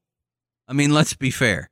We like to give ourselves credit a lot more, but they see some dumb stuff. Oh, these I can manufacturers. imagine, dude. Oh man, yeah. But at the same time, it's kind of upon the manufacturers. It's the responsibility of the manufacturer to try to come up with a design that is kind of dummy proof. No, I agree. Now, now that's a how to good assemble it. point, Dan. Do you think that most suppliers or most manufacturers take that responsibility seriously? I think they try to, but when they, you know, I was speaking from experience here. I mean, I've learned a ton about this very topic in the last year.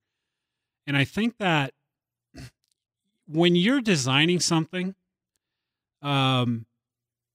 what for me anyway, here's what happens. So I come up with a concept, and you know, you get that awesome feeling of from your head to a napkin to the computer to the CNC machine to reality. And that's a really cool and sometimes intoxicating process. And the next thing you know, you've got this assembly that is sure cool as shit. Oh my God, look at how cool this looks.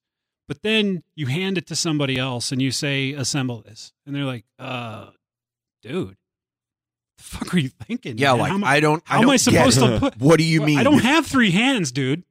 You know, so I think that kind of gets the best of a designer or someone who's, you know, designing a particular thing. And I think it if you take a step back and you have if you have new fresh eyes, look at it, you can take your cool design and you can make it user friendly. But there is a line that sometimes is very hard to get a specific design feature that you're looking for, and making it user friendly. Sometimes, as much as you want to make it user friendly, because that's the end game, it's got to be. I mean, the user has to be able to do it. Sometimes it's tough, I think, and still maintain a design feature that you're trying to have come across in your model. That's a good point. But you should. I mean, that should be the end goal. When you're building something like that, you should absolutely keep it simple, stupid. You know, it's got to be simple. It's got to look good. It's got to function, and it's got to be simple. And sometimes, especially in a helicopter, you know, multirotors are a little different, you know, because let's face it, there's not a lot of there are no moving parts except for a prop, right? Right. So in a helicopter, it's a little different. You know, thinking back to like the Kasama, or, you know, some machines just, they don't give a fuck. They're like, hey, this is going to be a hard model to build. And if you don't like it, don't buy it. It's a modeler's heli. Exactly. Remember, let's make this so hard they don't even want to buy it. Yeah, and it's like our models are hard to build, and that's the way we want it. If you don't like it, go somewhere else. Then you're not who we're trying to sell this. Exactly, you're not our target model. Yeah, and I mean, hey, you're not the target. I mean, to that's each his not own, bad. right? I mean, I would hate it to see every company do that, but I think it's okay for a subset of companies to do that. Well, because there's always going to be the opposite. There's going to be the people like Align who say, they're looking at it like, hey, everyone buy this because every dumb motherfucker can put this thing together. You can shake the box, right? You shake can the box. shake the Throw box the and it'll parts in fall the out. air. When it Fall out falls back assembled. to the ground, it's a helicopter. Yeah. Yep. And there's, that's the heli, like, and Align, that's one of the reasons. And let's face it, SAB, those are not complicated machines to build. No, not at They're all. No. And that's part of the reason they're so successful, I think.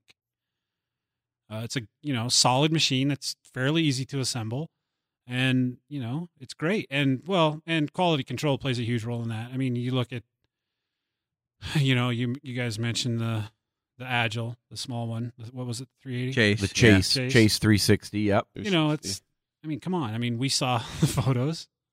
Quality control just wasn't there, Yeah. And that's the death of a machine. That's the death of any design. What about, we've talked a lot about models. What about hype in other areas of the market, like the electronic side or blades, or, what are some examples there? I think initially that all starts with fanboyism. Now, I think it works its way out to actual functionality that is very usable, because, being a fanboy only gets you so far for a company as well. Having fanboys only gets you so far. You can have a handful or an army of fanboys, but eventually your market share is going to suck if what you're producing isn't quality. Yeah. Yep. Electronics, I think, are a little different. That's all in the ease of use, user-friendly. Yeah. And performance. Yeah. Does it light on competitive fire or not? features? Yeah. Does it produce what you want it to produce? The user to be able to accomplish? Does it make it quick, easy, and perform the way it's advertised? Yep, that is true. Yeah, that's a big one. Which is why I'll never buy a V-bar. Oh gosh. Here we go. Right now. Here we go. Yeah. Did the V-Bar Neo and V-Control live up to the hype? Oh, I couldn't be happier. I think it did. I wasn't talking about you particularly, but I think to the rest of the community it did. I know it lived up for you, Nick. Yeah, I still have zero desire to switch. Would I? Well, okay, let me rephrase that. From my normal fleet flying models, there's no question that that's the one that I want to pick up every day to go fly my stuff. Am I still interested in dinking around with other radios just to keep in touch and learn and that sort of a thing? Oh, absolutely. I got more than a couple of emails about the Taranis. We were talking about that last week. People just kind of give me the rundown on it and on the new one and the old ones. And wow. Wow. I'm way more drawn to something like that now than I am a Spectrum or a Futaba. By far. Here's I've now experienced what people who are thinking outside of the box are doing. And that's what, V-Control got for me. It's stable, it's reliable, so I'm happy there with my models, but I still think it's fun to tinker. So, yeah, who knows? Yeah, true. What about electronics? And Justin, I want to talk about the Bavarian Demon for just a second. Obviously, you feel it's a very capable unit, but we don't hear a lot of hype about it. Do you think that affects their market share? Because absolutely, dude, without a doubt. There's no surprise that of all the flybarless units on the market right now, the current BDs are probably the ones that have been around the longest, right? Have the oldest hardware. And so that's why BD is working on the new system, and they're a company that doesn't want to put out something that's rushed to market. They want it to be perfect, right? At least perfect in their mind. Captron does. And so there's been a lot of hype surrounding the new system, and they keep saying it'll be out, but not really. Okay, it'll be out eventually. Well, we got to wait a little bit longer because they keep on trying to put more stuff into it. Will it live up to the hype? I think it depends. I think. Will it ever get released? Well, here's the deal, though. It feels different to me because, the V-Bar hype, especially when the V-Control started coming out, that was really kind of user-driven, right? Like, I feel like the hype behind the V-Bar feels to me much greater than the Bavarian Demon, right? Oh, without a doubt. Oh, yeah. And is it because the user base is just so much smaller, or is it just that they are more careful in who they choose to, beta test or whatever they're doing? You just don't hear as much about the hype. I think it's a combination of those things. First of all, I think in the U.S., the user base is smaller. Captron's huge in Europe, huge. And so Bavarian Demon as a flybarless system, I think in terms of proportion of total flybarless in Europe, it's got a lot larger of a market share than it does here in the U.S. I think part of it is because they had the old stale Helicommand brand, and they just, as of 2 years ago, brought out Bavarian Demon, and it has done wonders for the whole brand. But there's only so much you can do with the system that they've got, and that's why they're working on the new one. I think the other thing is, and this is part of the hype that you can bring back into airframes and others, right? Each company has their own business model. And as you mentioned, Dan, like Kasama, right? They don't give a crap. They are designing that helicopter for themselves and for the few people that have the artistic eye to appreciate what they've just created. And I'm over embellishing here, but you get the picture. Right. On the Captron Bavarian Demon side, you guys have to understand that as a company, they are very struck by having something that is fully capable and what they believe to be as close to perfection as they can get within reason. And they understand that comes with a price tag. That's not always going to be competitive with the others. So they're not interested necessarily in being in the low price flybarless market. They'd much rather do what they think they do best, and that is to provide a quality system with a lot of features and tons of expandable capability. And so that's why I think part of the reason why you don't get as much adoption, because the price is up there compared to an Icon or a Beastex, right? So people look at it and they say, I could, but maybe I don't want to afford it. Let me go and try the Beastex first. Let me go try the Icon, all right? A little bit cheaper. It gets them in as a gateway. Now they want to try something different. Well, by the time they're ready to try something different from one of those, they know a whole heck of a lot more about the flybarless market. And hey, look at that thing called V-Bar. That seems to be pretty popular. It's a little bit more expensive, but that's probably a safer bet. I think that's the path that a lot of people go down. And so we just have to see with the new BD system whether it's going to grow the market share here in the U.S. or not.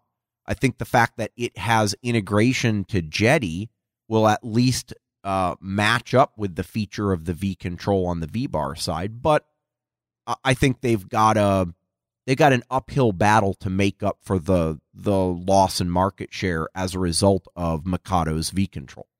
Well, and I mean, to be fair, Mikado went into the V-Control with a huge following prior. Yes. I mean, you're talking about V-Bar has been, pretty much unanimously considered the number one flybarless system for quite a long time. So when they said that they're going to make a radio and it's going to be able to adjust your V-Bar, that's coming in with a very large following. But, you have to remember, it did not launch well. It was not popular right off the bat. I mean, I remember flying, pinions or looking at pinions. What was that? 8 months before I got mine. It went off pretty slow. I mean, I think it didn't have as big of a launch. That was part of that was the price and price. It wasn't necessarily the functionality. I don't think there were no issues functionality wise, was there? No. People price. Just had to. People that was one of those they had to Yeah. prove theirself. Like They wanted to wait it out. Yeah, They wanted to wait it out and before they committed to switching over. yeah.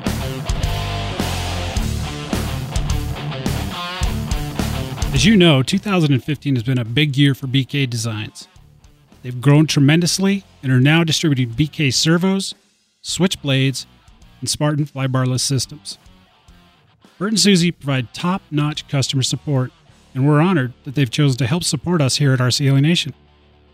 As if that wasn't enough, they've decided to say thank you to all of our listeners for the support you guys have given them. If you head over to www.bkdesignsllc.com/RCHN, you'll find a special page just for our listeners where you will receive 20% off of your next order. Thank you again to BK Designs for being so generous to the listeners of RC Heli Nation. And again, that's www.bkdesignsllc.com/RCHN. You'll get 20% off your next order.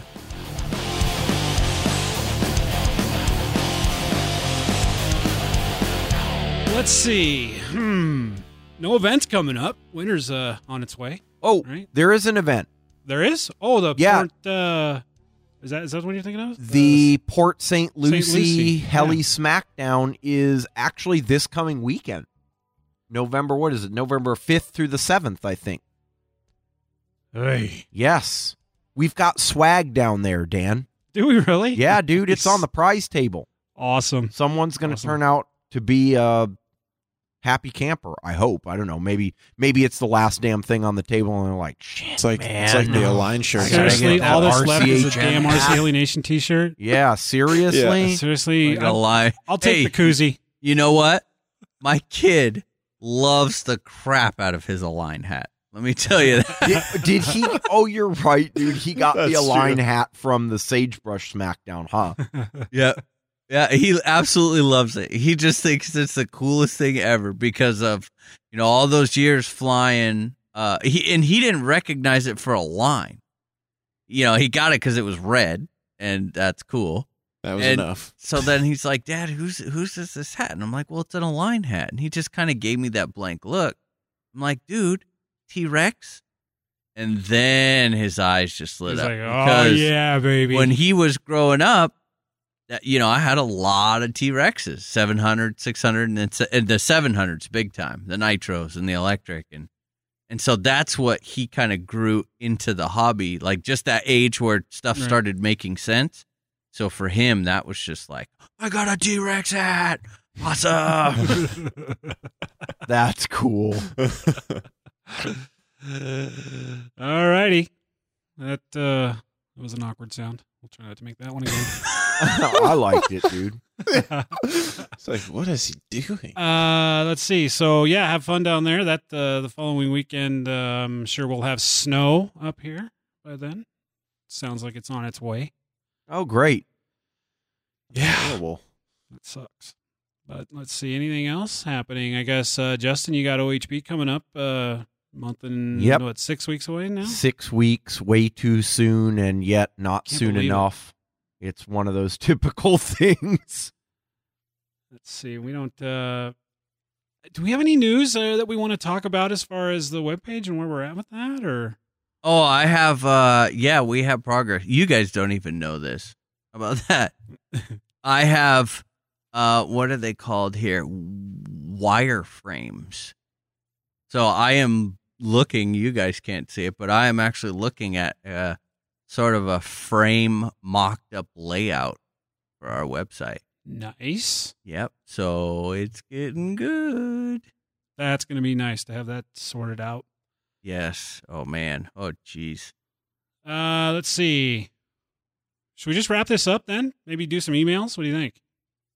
We better. Sure. Yeah. Nick, if I wanted to get in touch with you, how would I do that? you would send me an email to nick@rchellynation.com.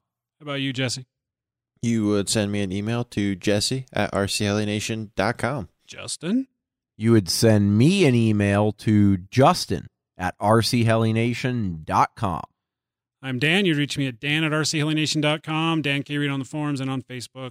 If you have a shirt, citizen, or other question that has to do with merchandise, you would send an email to ken@rchellynation.com. Facebook's cooking right along. Appreciate your support on Facebook. And, of course, keep an eye out. I don't know what the time frame is, but I suspect it's going to be a while, right, before the new webpage is done. But it might not be as long as we all think. Okay. Well, that'll be great. Keep an eye out there.